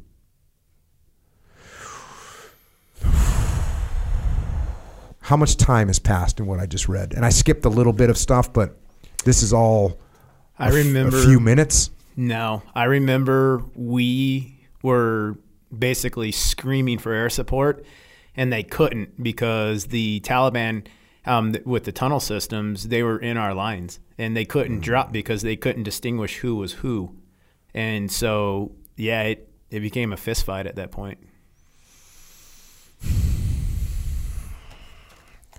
Here's the understatement of the year coming from you, back to the book. Bro, this shit is bad, I said to Frankie. No sooner did the words leave my lips than I heard one sound that gives every Green Beret chills, an explosion from a mortar round, which landed 30 meters from us and shook the earth. I hit the ground and turned toward Frankie. Shit, I yelled. They got a mortar tube up. We need to move before we get hit. So, for anyone that doesn't know anything about mortars, when you shoot mortars, you don't hit what you're aiming at on the first shot usually. You have to do something called bracketing, which means you fire your first shot and, it goes long. So you back your distance off a little bit, you fire your next shot, it's probably going to be short, and then you split the difference and your next shots are on target. So when you're getting mortared, if you sit there, they're going to bracket you, they're going to find you, and they're going to get you. Mm-hmm. Gunfire is one thing. If the enemy is close enough to shoot at you, you're close enough to kill him. Mortars are different. They can be 2 or 3 kilometers away and engage you with deadly fire, and by the time you figure out where they're coming from, it's too late. Another explosion hit the compound to the left of us, too close for comfort. That was our cue, time to make a move. Frankie and I engaged Taliban targets as much as possible, trying to keep their heads down with return fire, which would give us a little time to pick up our wounded Afghans and move back. Crack, a round hit directly into the wall above my head. Crack, another round too close for comfort. Crack, and another one. Then 2 more rounds hit the mud wall in front of us. A sniper had our position dialed in. Every time we stuck our heads up, he sent rounds our way. To make matters worse, the Taliban were dropping mortars closer and closer to our position. One of the Afghan commandos besides us spoke a little English. He pointed to his radio and said he heard the Taliban had our position and were trying to capture us. Hearing that word struck fear in my heart. I nudged Frankie again. The Taliban are trying to flank us and cut us off from the rest of our guys so they can take us. It's time to move, brother, I shouted. First things first, how do we avoid getting shot by the sniper? I saw a protected area near a compound a couple of 100 meters from us where I recognized several Americans, including our medic, Joe. Frankie, I see Joe. Let's move to him. So you guys gather everyone up and you finally are able to get over to this other position where Joe is. Joe's your medic. He's working on guys. You get there, all blood, moans and cries for help. State of shock could be seen on the commandos' faces. We knew we were in a real shitstorm. So far, we had 1 dead Afghan commando, 2 wounded Afghans, 3 wounded Americans. We were missing 5 Afghans, including Abe and Bismillah, who are your 2 guys. Yes.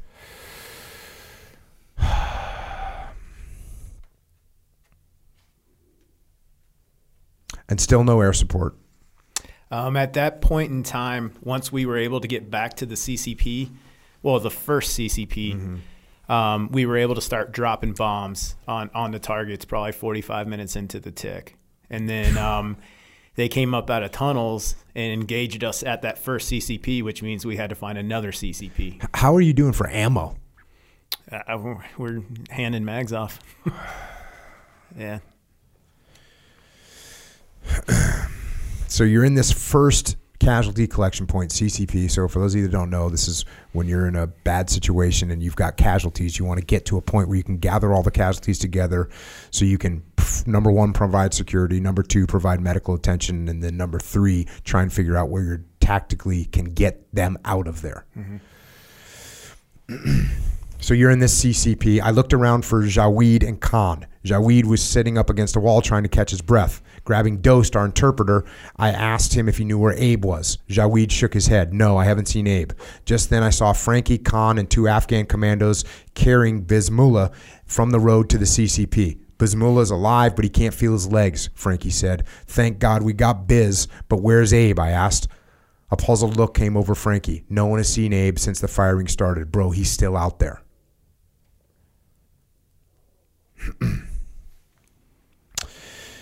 Fast forward a little bit. Now that we had most of our friendly forces back in one location, our aircraft could start engaging targets. Up first was the white 2-story former school building, and these are things you explain. These are areas where you're taking fire from. After 45 minutes of intense fighting, we finally dropped our first bomb. As the F-15 jet screamed across the sky and extremely close to our position, the first bomb dropped. The white building was reduced to wooden debris in a nanosecond, instantly killing the sniper inside. Fast forward a little bit. At that point, we had 2 wounded Afghans, 3 wounded Americans, and now 2 dead Afghan commandos. 300 meters to the right of the compound was another mud hut compound with tall walls for protection and a large open field big enough for helicopters to land in. This was going to have to work because we needed to get going. We picked up and quickly moved to our new location and started calling a dust-off, which was our call sign, our radio call sign for medical evacuation. So now you move into this bigger compound and you're preparing to get helicopters in there to get the wounded and dead out of there. You go over to Bismillah. I calmly asked him if he knew where Abe was. Abe was next to me when we started fighting, he said, and then he jumped into the ditch near the footbridge at the last compound we cleared. Okay, now I had a starting point, but we couldn't move or go near that area of the village. The enemy was too well dug in. Every time we poked our heads above the near road, we got lit up by the Taliban. Somehow I had to get Abe. I was not leaving him behind. I had an Afghan commando pointing to the footbridge, saying another commando was there with Abe. That meant 2 wounded guys now, which also meant I would need more help. Our Air Force JTAC said he had a plan to keep the Taliban's head down while we sprinted for the footbridge. I'll call the Apaches to fly in front of your movement and shoot the shit out of everything ahead of you guys. I like the way that sounded. Little cover and move with the helicopters. At the same time we were putting together our 2-minute game plan, the team sergeant stopped us. We can't risk you going down there to get those guys, he said. Too much enemy fire. Well, we're not leaving them behind, I said. My team sergeant wasn't happy with my answer, but he knew what we had to do. I spoke up again. If we leave without them, we could have a mutiny on our hands with the Afghans. We have to go. No one gets left behind. The team sergeant looked at us, knowing this was something that must happen. Okay, we'll go, he said. This was going to be an American-led recovery operation. Why the Afghan commandos wouldn't go recover their own guys was beyond me. If an American had been left behind, we would go to hell and back to get our brothers out, dead or alive.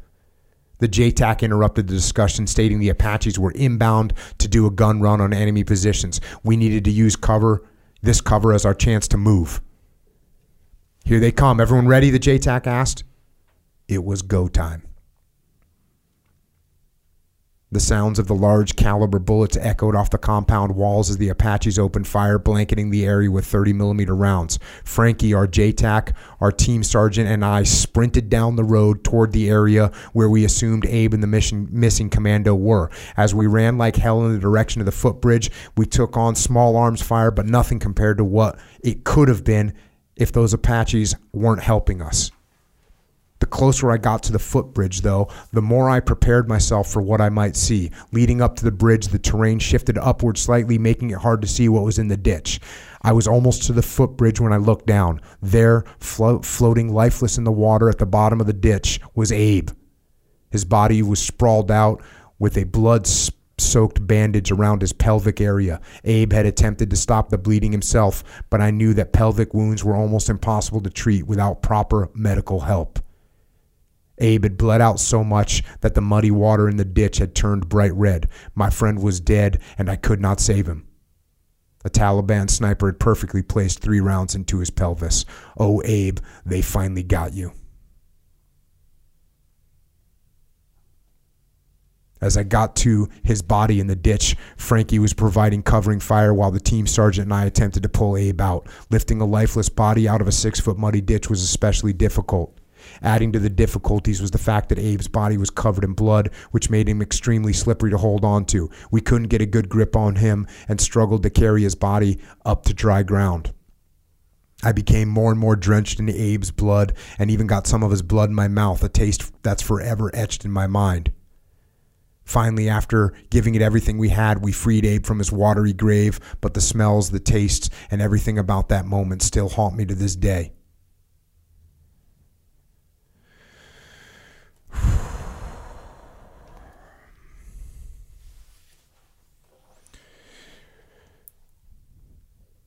Kind of, it's, I mean, not only does it say a lot about the American soldier and the American fighting man that you 4 go down to recover the body of these Afghans, also obviously says a lot about the Afghans who don't go to go and recover their own people.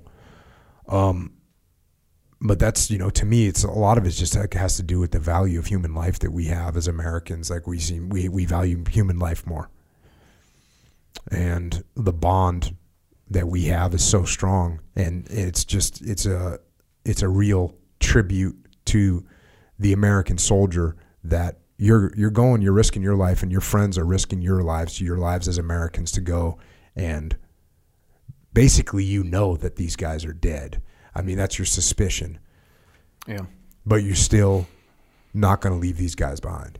No one gets left behind. So. You get Abe out of the trench, and you basically find a ladder that you use as a stretcher. You put him on this ladder. You carrying him into the compound. As you're carrying him into the compound, there's Afghan commandos that are just standing there watching you struggle. Back to the book. Don't just stand there. Fucking help us, I screamed at the commandos. But they stood there like statues as we continued on the landing zone to wait for the helicopter.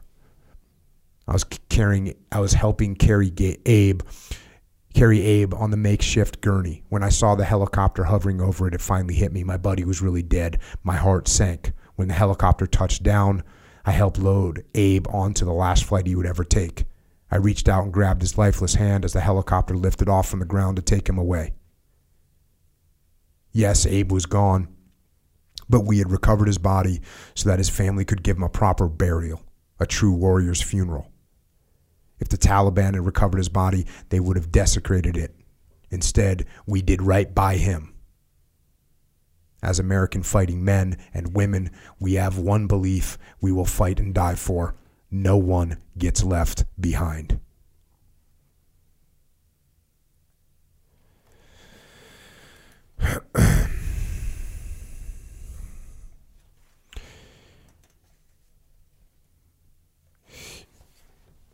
Yeah. And in the book you go into a little bit about both Abe and Bismillah, who you knew well, and their backgrounds, what kind of guys they were, the what they had volunteered to do, right? And, like as I'm sitting here calling you crazy for wanting to go back and find IEDs, if you're part of the Afghan team, guess what? Guess how long your deployment lasts? Forever, right? Yep. So these guys are out there hanging it out there, and, you had that bond with them, and you stayed true to that bond. Yep.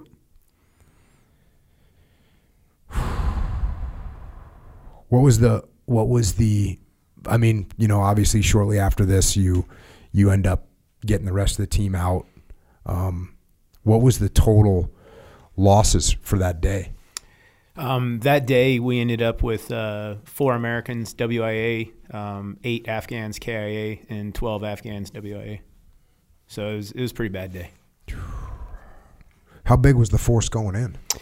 We have conflicting reports. The last report I remember seeing is we killed over 400 Taliban. Now, aircraft killed over 400 Taliban. We, personally probably, 10, 20 at small arms, but that's still a pretty big force.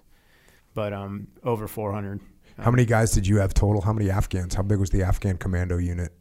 We I think about 120 Afghans, and then an ODA and an ODB. So about 25 Americans, about 120 Afghans.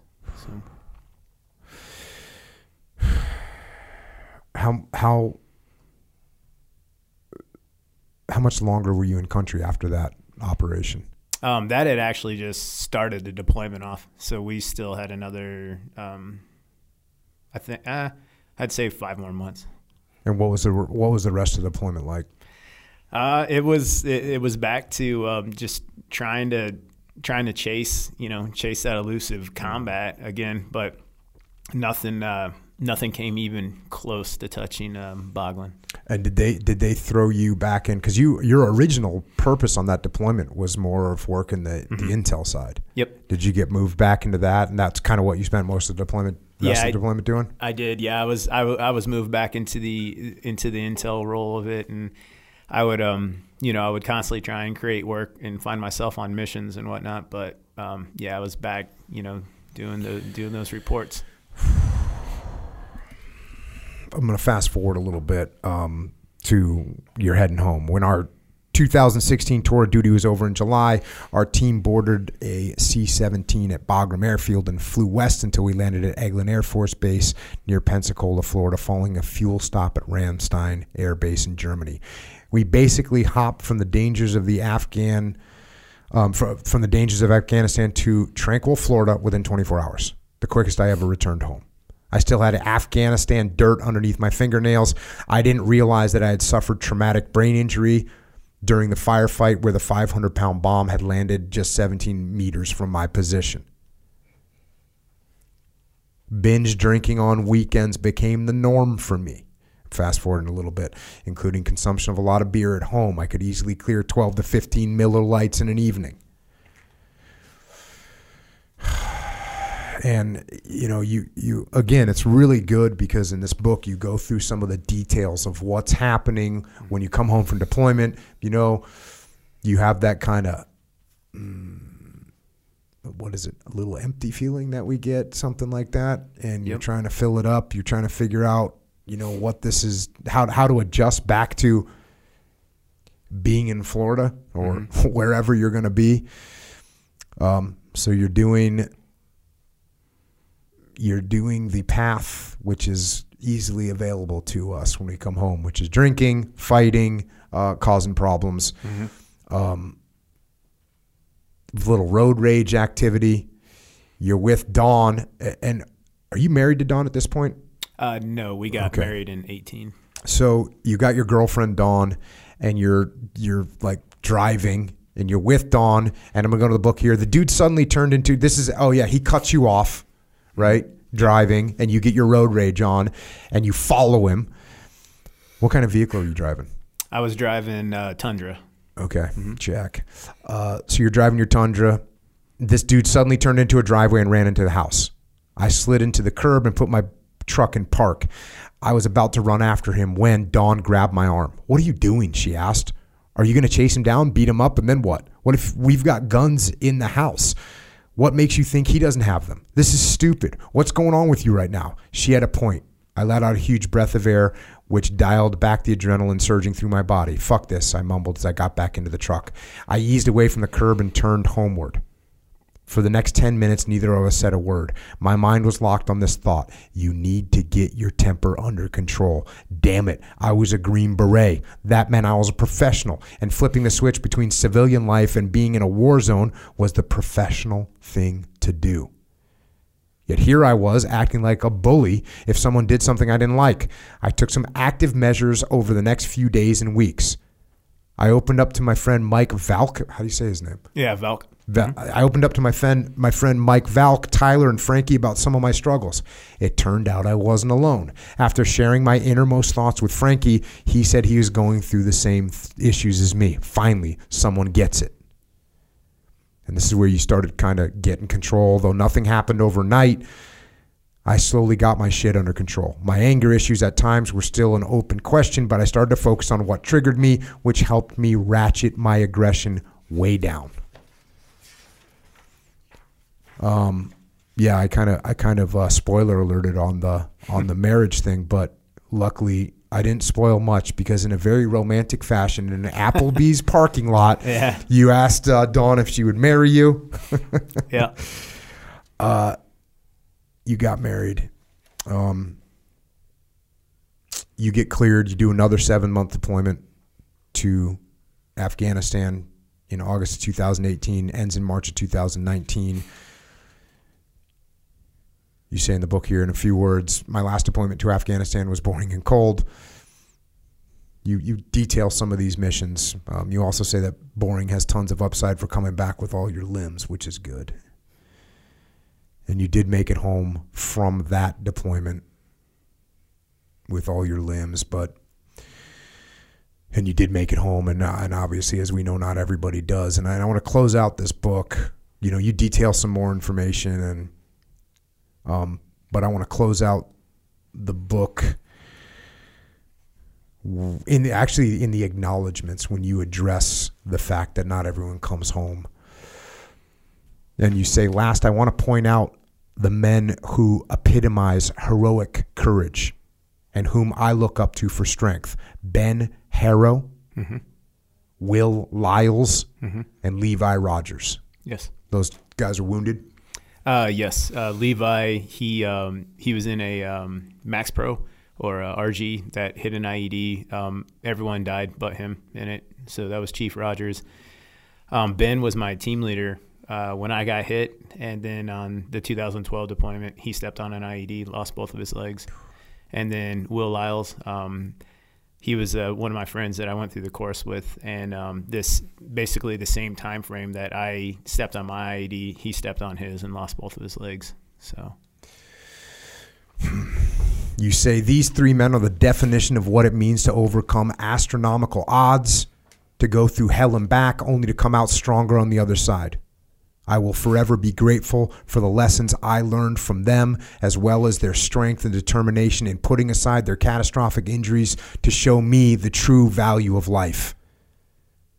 They remind me that no matter what life throws at you or how bad you think you have it, you can always pick yourself up off the ground and kick life in the ass.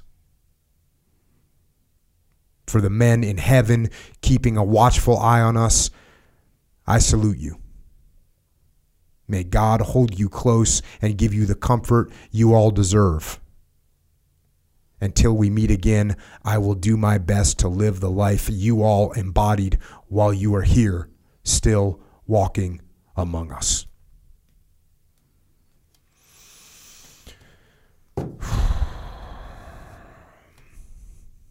So that's the.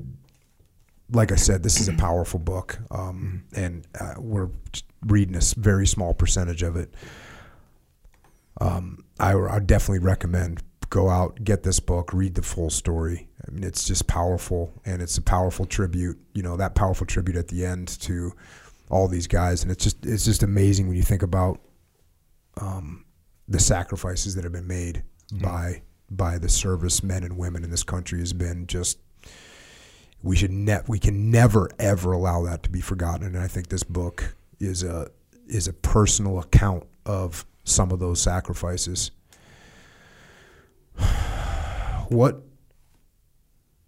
So what's going on now? So I actually I retired from the Army in January of 2020. And was that 20 years? Yeah, 21 and some change. And then within a week, I was back in Afghanistan as a contractor. So I gave myself about 5 days to celebrate retirement. Then I was back at it. And that's what you're doing now? You're doing contracting? Mm-hmm. Yes.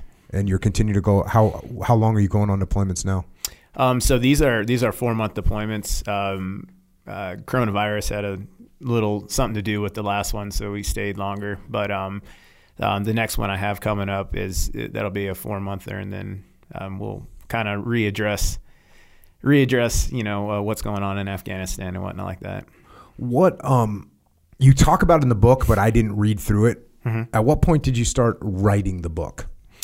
So the book actually it started off as therapy, and when I came back from the 2016 trip, the road rage incident was one, but there's multiple other ones. But and so I actually I remember going to a therapist, Army or counselor therapist, whatever they're called, and he was kind of going down his list, and I remember asking him, I was like, "What's my name?" And I saw his eyes had to go up to the top right-hand corner, and I was like, I'm done here. So I started, our chaplains in group are very close with us. And I remember talking to one of them and my biggest issue was like all three of us, we could be sitting at a bar drinking a beer and talking about, things and what we deal with and whatnot like that. And then you go home to your family, you go home to yours, and I go home to mine. And it's dead air. It was talked about, but nothing was really like taken off your chest. And so our chaplain, he's like, "Have you ever thought about writing?" I said, "No, I haven't. I majored in English in like the 3rd grade or something." So, no, I've never thought about writing. So the 2017 deployment. So I went to Afghanistan 16, 17, 18, and then back in 2019 and 20. So pretty much since 16, I've been in Afghanistan every year. And in the 17 trip, I just remember just needing to just get stuff off my chest. And I remember I was in my little living area, and I just opened up my laptop and just started typing, and it felt good because I was taking these I'll call them items, but I was taking these items that had been bothering me for years or just anything, and I wasn't just talking about it and it was dead air, not to be having to be readdressed again, but I was putting it on something else that was tangible, a Word document, and so I could come back to that Word document anytime I wanted, and it actually felt like I was taking this off of my chest, and I was putting it somewhere that was actually tangible. Now it was something, and it felt great. And that's when I said, "Oh, writing therapy, gotcha, makes sense now." But and then from that came the book.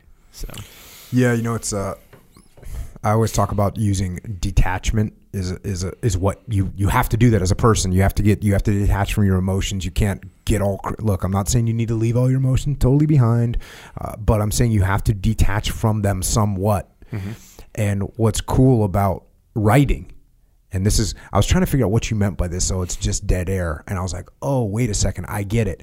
When you write something down, mm-hmm. you are actually detaching from it, right? You get to see those words are coming out, they're going somewhere else, and now you're looking at those words. Mm-hmm. And so it gives you an actual physical form of detachment from the thoughts that you have, from the feelings that you have, from the emotions that you have, and then you can read them. You can read them from a distance, and you can understand them better. Mm-hmm. And then as you continue to work through the writing that you're doing, and it's another way to reprocess it.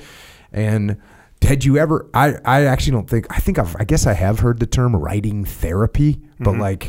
I guess it's a thing, huh? I never heard about it before until that point. Yeah. But did you just make that up yourself?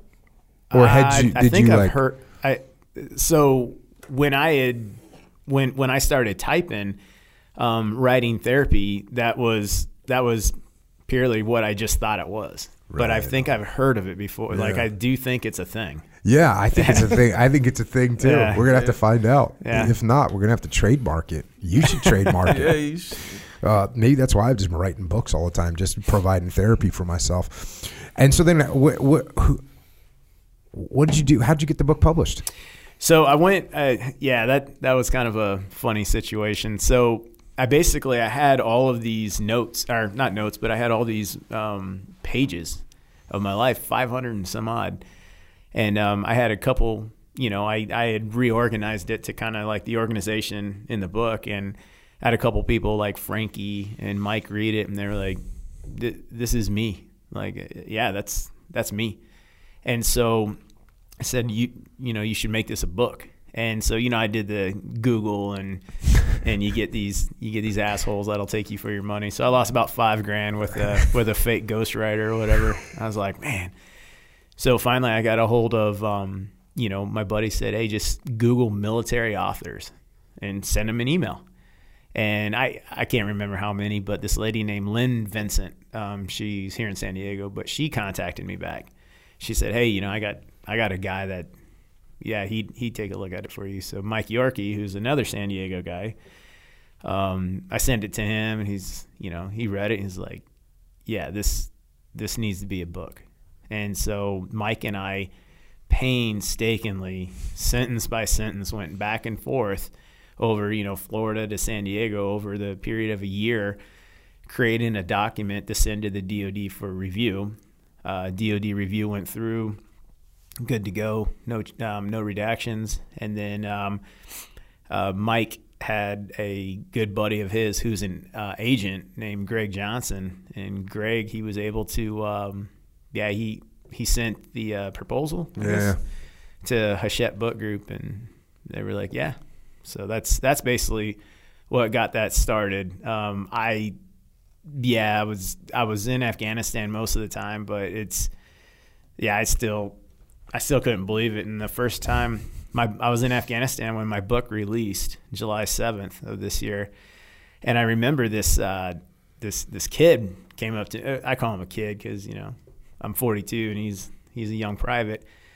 And he said, hey, can I ask you a question, sir? I was like, yeah. He goes, did you write a book? And I was like, no, I didn't write a book.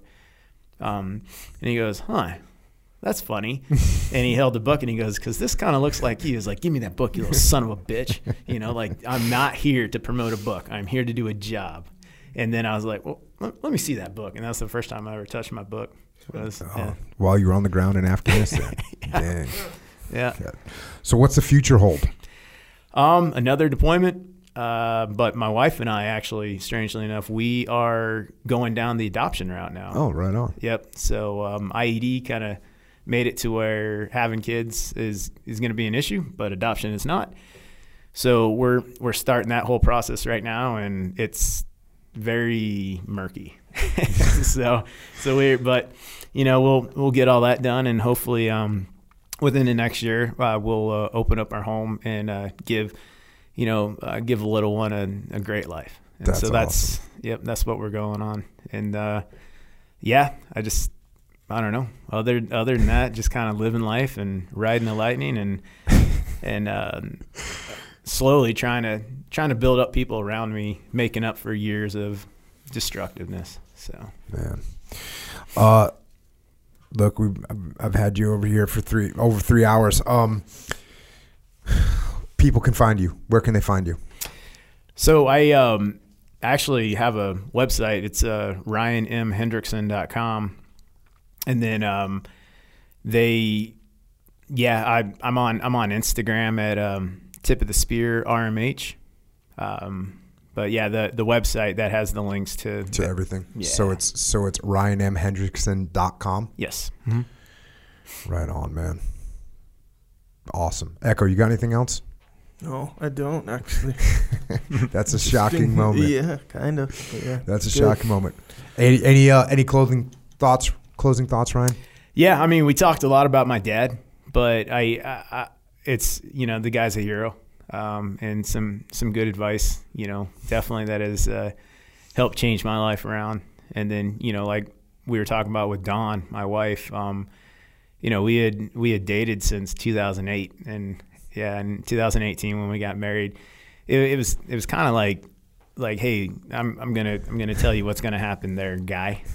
We are getting married before you go back to Afghanistan. I was like, man, what if I say no? She's like, you're not. We're getting married. Like, this is happening. So okay. So, but yeah, she's a stud, and I'm blessed. So, but there's a lot of people that have done some, amazing things in my life, and I do. I think a lot of these different organizations out there, like the Green Beret Foundation, and I know the SEALs have one and the Marines have one, but they really do. One of the things that I would have to say that I'm most proud of, because I see it from my dad, is my dad got closure on the Vietnam War, seeing how I was taken care of. Mm-hmm.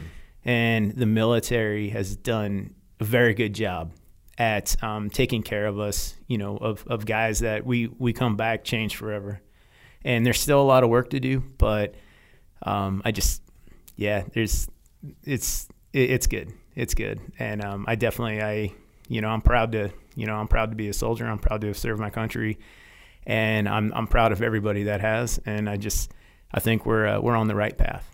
So awesome, man. Mm-hmm. Well, thanks for coming on here to share this story, and it's quite a story, and obviously, and much more important, thanks for your service, thanks for your sacrifice in the Navy, in the Air Force, and in the Army.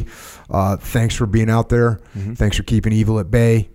Thanks for protecting your brothers and your comrades, and most of all, thanks for protecting us in this great nation. Yep. Appreciate it. Greatest nation on earth. Amen. Yep. And with that, Ryan Hendrickson has left the building to go and carry on and live the best life that he can. And it certainly seems like we should do the same. Agree. Echo, any recommendations, suggestions on how we can live the best life we can? What do you got? I would say overall there's a lot of things we can do. So this might seem like an obvious one because we talk about it every single time, but I'm going to say it again. Oh, yeah, I'm going to say it again. Seems like you are. Anyway, we're working out. I suggest, or should I say recommend, reading too. I was about to say we don't really talk about reading that much, but technically we do talk about reading a lot. Well, we're reading. I mean, I'm literally reading all the time. That's what I'm saying, yeah. So, so boom, we're doing a bunch of things. We need improvement things, we need generative, not degenerative, for lack of a better way of putting it. Someone's been reading the thesaurus. Anyway, while we're working out, we take a beating. Your body takes a beating. I just got over bursitis quickly, by the way. Again, by the way. I narrowed down what causes my bursitis in my heel. Weakness. Let's say the limitations of my body. How about that? Okay. From time to time. Weakness. Anyway, we don't want to worry about our joints while we're taking those beatings with our workouts. It's part of life. But we don't want to worry about that kind of stuff. So, good news. Jocko Fuel. So, we take our supplementation for our joints, which is, I'm just going to start with this, which is Joint Warfare, Super Krill Oil. Boom. It'll sort your joints right out. So you don't have to worry about them. Also, immunity, right? That's a big thing. Getting sick, these are things that we don't want to have to worry about. Joints, immunity. So for immunity, we got vitamin D. Also, Cold War. Take these. Yeah. If you don't want to worry about immunity. Definitely take these. Yes, sir. Also, what do we got? Discipline, supplementation, kind of like a, not even really a technically a supplementation, but. You want to go kind of lifestyle. Kind of a lifestyle thing. Lifestyle. And actually, now that we're thinking about, the way Ryan used the term lifestyle, it could be used negative. Yes. Because I'm thinking now, if you think about the joint warfare is a lifestyle. Krill oil, super krill is a lifestyle. Yeah. Oh, yeah. Yeah, fully. You should make vitamin D a lifestyle. That should be part of your life. It's the way you live. Cold War, the way you live. Yep. Why would you not do that? There's no reason to not be living this lifestyle. There's zero reason. It will make you better. Yeah. That's that. Same thing with the discipline. Yep. Yeah, it's true. So discipline is one of those, when you first came out with it, I was like, yeah, cool. Cool. I'll take it. But Maybe you didn't really understand. I didn't really Do understand. you understand now? I am of full understanding at this time, I think. So yes, that is a lifestyle. So discipline has 3 methodologies of deployment, for lack of a better way of putting it. Boom, discipline powder, pre-workout. That's I'm saying my little routine, my little lifestyle, if you will. Pre-workout is the powder. Discipline Go, the pills I don't take. Just don't have to. Yeah, well, that's me, because I'm going to talk and I need that little different lifestyle. Exactly right. Need a little hitter. But the Discipline Go cans, energy drink, that's just like a real energy. That's like a treat too. Look, I don't want to group this in with energy drink, because we know what that means. Yeah. It's actually, we know what that means. This isn't an energy drink. It's real energy. A healthy energy drink. It's definitely healthy. Somebody asked me the other day, like on the social media platform, is this healthy? Imagine being asked if it's healthy, and I get to say, yes, it is. It's actually healthy. Yeah. Also, I'm sure you had that feeling, like kind of like Tim Kennedy had when you asked him if he was allowed to shoot his guns in his backyard. Oh, yeah. Remember when you asked him that? He's like, I'm not even going to justify that question with an answer. It's kind of like that. You kind of feel that only because you know, though. But here's the thing. That's a good question. But it is a good question. And also, it's a good question because the chances that you go through the effort to actually make something and spend the time and effort and money to make something that's actually good for you, the chances of that are rare. Yep. But we did it. And Discipline it is Go to can. Also got Molk, which is also good for you in 47 different ways. Yeah. One of them being protein, the other one being tasty. Yeah. So I have a thing, right, in my household, lifestyle, whatever. With the kids, they don't get dessert during the week. Dessert only on the weekends. So every once in a while, like when the Smashing Pumpkin Malt came out, I make a big deal out of it, do this thing. I say, hey, you guys want to taste this or whatever? This can be like the dessert, but not today. It's like a Thursday or whatever. Tomorrow. So I build the hype. You see what I'm saying? Next day, they're all excited. Ooh, we get to try that new thing you guys got or whatever. So I make it up, give it to them. Of course, they love it, but you got the extra hype. And then on top of that, it's like good for you. See what I'm saying? So I trick them. So now in the future, hey, this is a long game. We're playing the long game over here. In the future, I'll make them think I'm in a better mood than normal during the week. I'll be like, hey, I'll be the good dad, give them dessert during the week, and they get the health benefit. I'm actually giving you a solid 94 grade on that whole thing. Good job, man. Long term. That's tight. I like that. I like how you played that whole thing. You played the psychological. You played the human nature. Yep. We could call it manipulation, but we won't because you're doing something that's good for them. For everybody. I like it. Exactly right. So yes, thank you. Echo Charles. Jocko B. Little. My son knows Brian Littlefield's actual name. It refers to him by his first and last name when he's taking milk or drinking milk, eating the. All right, here's a little inside tip. The milk bars, like he'll send me the samples. So. Have you got the latest ones? Yes, I got a few of them. My son ate them. Yeah. And that's part of the reason why he'll be like, hey, call Brian Littlefield to call him and tell him to send more or to tell him thank you or all this stuff. Anyway, so yes, thank you guys for creating this. This is helping us on many, many levels. If you want to get any of this stuff, you can get it at originmain.com. You can get it at the Vitamin Shop nationwide. You can actually get it on Amazon Prime. And if you're in Florida, go to a Wawa in Florida and just go clear out the shelves. Just go clear them out. Why? Because of Go. Discipline Go, and the can is there. We're trying to, it's beyond infiltrate, but we have to start with infiltration. It starts in Florida. So if you're down there, go to Wawa, clean out the shelves. Clean them out. And then we'll get you the whole East Coast. Then we'll be out West Coast, and pretty soon we'll be everywhere you go. You'll be able to get that little hitter. And it's doing good. That's the thing. It's doing good for us, for all of us who drink this. It's doing good for us. Yeah, because you can land in Wisconsin, hopefully, in a little while and be like, oh, cool. I'm going into any store and I'm going to get some Go. Yep. Yes, true. So, yes, OriginMaine.com, speaking of which, has jiu-jitsu gis made in America, by the way. Yep. Other clothing items made in America, by the way. Also, American denim and boots made in America, again, by the way, which is a big deal. Oh, it's a real big deal. As far as economy, as far as like what the craftsmanship, what you're actually wearing, like the whole deal. As far as rebuilding the economy and the manufacturing capabilities of our nation, yes, it's a big deal. And you can help out. You can help that. You can help that. Go to originmaine.com. If you want something, get something. Speaking of getting something, if you want, Jocko has a store called Jocko Store. This is a Discipline Equals Freedom store. This is what it is. Dang. Really. okay. Also, it's a good store. Oh, I see where you're going. A with Discipline this. Look Equals at this Freedom guy. store, which is good. Very punny. Anyway, you want to represent while you're on this path. And the path is not easy.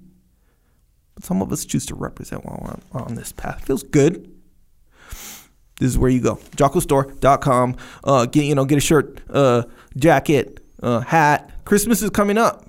We got gift cards on there even. Yeah, I'll tell you what. Here's what's going on with this. Let me give you a little heads up. Christmas is coming right now. COVID, the whole 9 yards. There is a shortage of aircraft. There's a shortage of shipping personnel. I'm talking about in the entire world. We're not going to be able to ship what needs to get shipped. So if you want stuff, don't wait. Don't wait. Order it now. Yeah. That's the facts. Yeah, that's what I would say too. And I'm not just talking about Jocko Store. I'm talking about Origin. I'm talking about Amazon. I'm talking about wherever you're getting stuff sent from. Order it early. Let's be ahead of the power curve. Don't get behind the power curve. This ain't the kind of year where you're going to be like December 22nd ordering my wife's gift for Christmas. Don't let it happen. Yeah, I got to keep that in mind, by the way, now that you mention it. But yeah, good tips for sure. So, but on the store also, like I said, we have gift cards. So you don't got to worry about shipping for that kind of stuff. For the gift card, you just get it virtually. Oh, it's like a digital thing? Boom. Yeah, you get the code. You get a boom, boom, boom. Codes. Easy money. Yeah. But if you're trading, you understand what I'm saying. Also, what else we have is our Jocko's T-shirt club. Okay. Oh, this is a good club. This is where you can get, like, if you're, you can get a little bit more, how should I say, layered, creative, lighthearted sometimes shirts. They're kind of like monthly, one of a kind. Once we pass the month, we're not selling those anymore. So if you're part of the club, you get these shirts. Hey, can you, if you're in the club and there's a shirt that came out before, can you get that shirt? Probably As of not. right now, no. Okay. As of right now. But you never know. Every once in a while, it's kind of like, man, that one was really good. So let's, bring it back or what? Maybe. I don't know. But as of right now, afraid not. Sorry. So yes, it's a subscription-based situation. So yeah, it's Jocko T-shirt club. So look into that. If you want that, that's cool. If you want to support and you want to be on the path while representing, Good or way vice to versa. support that one. Very much so. Yes. So JockoStore.com. Also, subscribe to this podcast if you haven't already, which is, I don't know. It always feels weird saying not subscribe, but whatever. So yes, if you want to subscribe, just know if you didn't know that you can subscribe. Boom, there you is. There's other podcasts as well. You can leave a review. Yeah, other podcasts. We got the debrief, which is already inside this thread. You don't have to worry about subscribing to that one. But we also have the Jocko Unraveling podcast. Daryl Cooper and I talking about all kinds of crazy stuff. All kinds of crazy stuff on that. Grounded podcast, which we owe. Warrior Kid podcast, which Warrior Kid 4 is coming out. So we got working on that one. We got a YouTube channel. If you want to see what Echo Charles does in his spare time, then you can check out the YouTube channel. You can see what Echo Charles looks like. You can see what Ryan Hendrickson looks like, because we put the whole podcast on there and a bunch of short clips of the podcast, which according to Echo Charles are shareable. Shareable. 100%. Yes, and we can, obviously we're gonna, in the spirit of brevity, I think I use that right. We're not going to go into why that's so valuable. Maybe we could. We don't need to. But yes, little excerpts. You want to share it with your friend? Boom, you share the excerpt. All good. And let's face the facts. Some of the excerpts have explosions, have fire, have smoke, have all kinds of things that echo. Lasers. Just those kind of things. If you're into that kind of stuff, which one of the people that are speaking on this podcast right now is into. Yes, sir. Maybe even two. Yeah, so yeah, YouTube channel. Look at that one. Subscribe if you want to. Also, Psychological Warfare. If you know what that is, that's an album with tracks of Jocko helping you through moments of weakness if they may arise in your life, which I think for most of us they do from time to time. So boom, just check that out. And if you want some visual representation of that, then you can go to flipsidecanvas.com, owned by my brother Dakota Meyer, where he makes awesome stuff for you to look at to keep you on the path. We got a bunch of books. You mentioned reading earlier. I also concur that reading is important. First of all, tip of the spear, Ryan Hendrickson. This book is just, it's a great book. All kinds of good guidance. I gave you 10% of it, 5% of it today. So check that out. About Face by David Hackworth. I wrote the foreword to that. Leadership Strategy and Tactics Field Manual. You got the code, the evaluation, the protocols. You got the Discipline Equals Freedom Field Manual. Look, what are you going to say? Is it lame to say, like, this is a good book, gift book? It's kind of lame to say that, but it's also the truth. Yeah. It's not lame to say that. The truth is, this is a book you can give to somebody as a gift, and you don't feel like, oh, I was wandering by the bookstore and I thought you might like this. Like, this isn't that book. This is a book like, hey, I got you this, and people are like, check. So get it. Discipline Equals Freedom Field Manual, the new edition. Way of the Warrior Kid 1, 2, 3, and guess what? Way of the Warrior Kid 4. Once again, if you want to get this book for Christmas for your kids, you need to order it like now. Way of the Warrior Kid 4 Field Manual. Mikey and the Dragons. That's a good one for the kids. Extreme Ownership and the Dichotomy of Leadership. The OG books written with my brother Leif Babin. We have a consulting company called Echelon Front, where we solve problems through leadership. We have EF Online, where you can actually ask me any question you want, and I will be sitting there virtually on a computer live talking to you and answering your question. So go to efonline.com for that. We got the muster 2020. This is the only muster that we're doing in 2020. If you want to learn about leadership, if you want to get granular information about the principles that we talk about all the time, come to the muster, Dallas, Texas, December 3rd and 4th, extremeownership.com for details. EF Overwatch, if you want to hire someone that understands the principles that we talk about all the time, that has experience, tested leadership experience from the military, well, go to efoverwatch.com. If you want to help service members, active and retired, their families, Gold Star families, check out Mark Lee's mom's charity organization, Mama Lee. It's called America's Mighty Warriors, and it's at americasmightywarriors.org. You can go there if you want to donate or if you want to get involved. And listen, if you're into misery, personal, self-inflicted misery, and you want more of it, you want more of my unremarkable remarks, or you need more of Echo's chaotic commentary, then you can find us on the interwebs, on Twitter, Instagram, which Echo will only refer to as the Gram, and on Facebook. Echo is at Echo Charles. I am at Jocko Willink. Ryan Hendrickson, you can find him Tip of the Spear on Instagram, Tip of the Spear RMH. On Twitter, he's Tip of the Spear 42. Facebook is Ryan Hendrickson, and he's also got ryanhendrickson.com. And thanks once again to Ryan for coming on, for sharing his story. What an incredible story.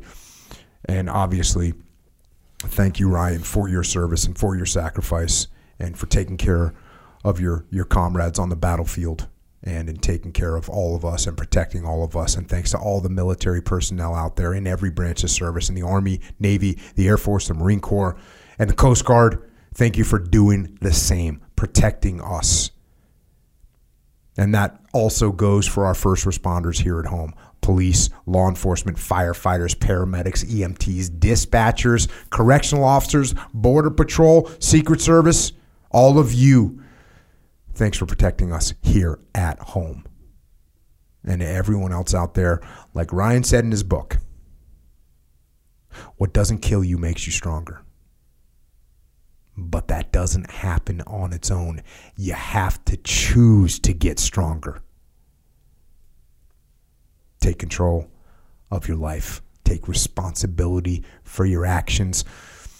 Something I call taking ownership, extreme ownership. And yes, do that. Go out there every day and get after it. And until next time, this is Echo and Jocko. Out.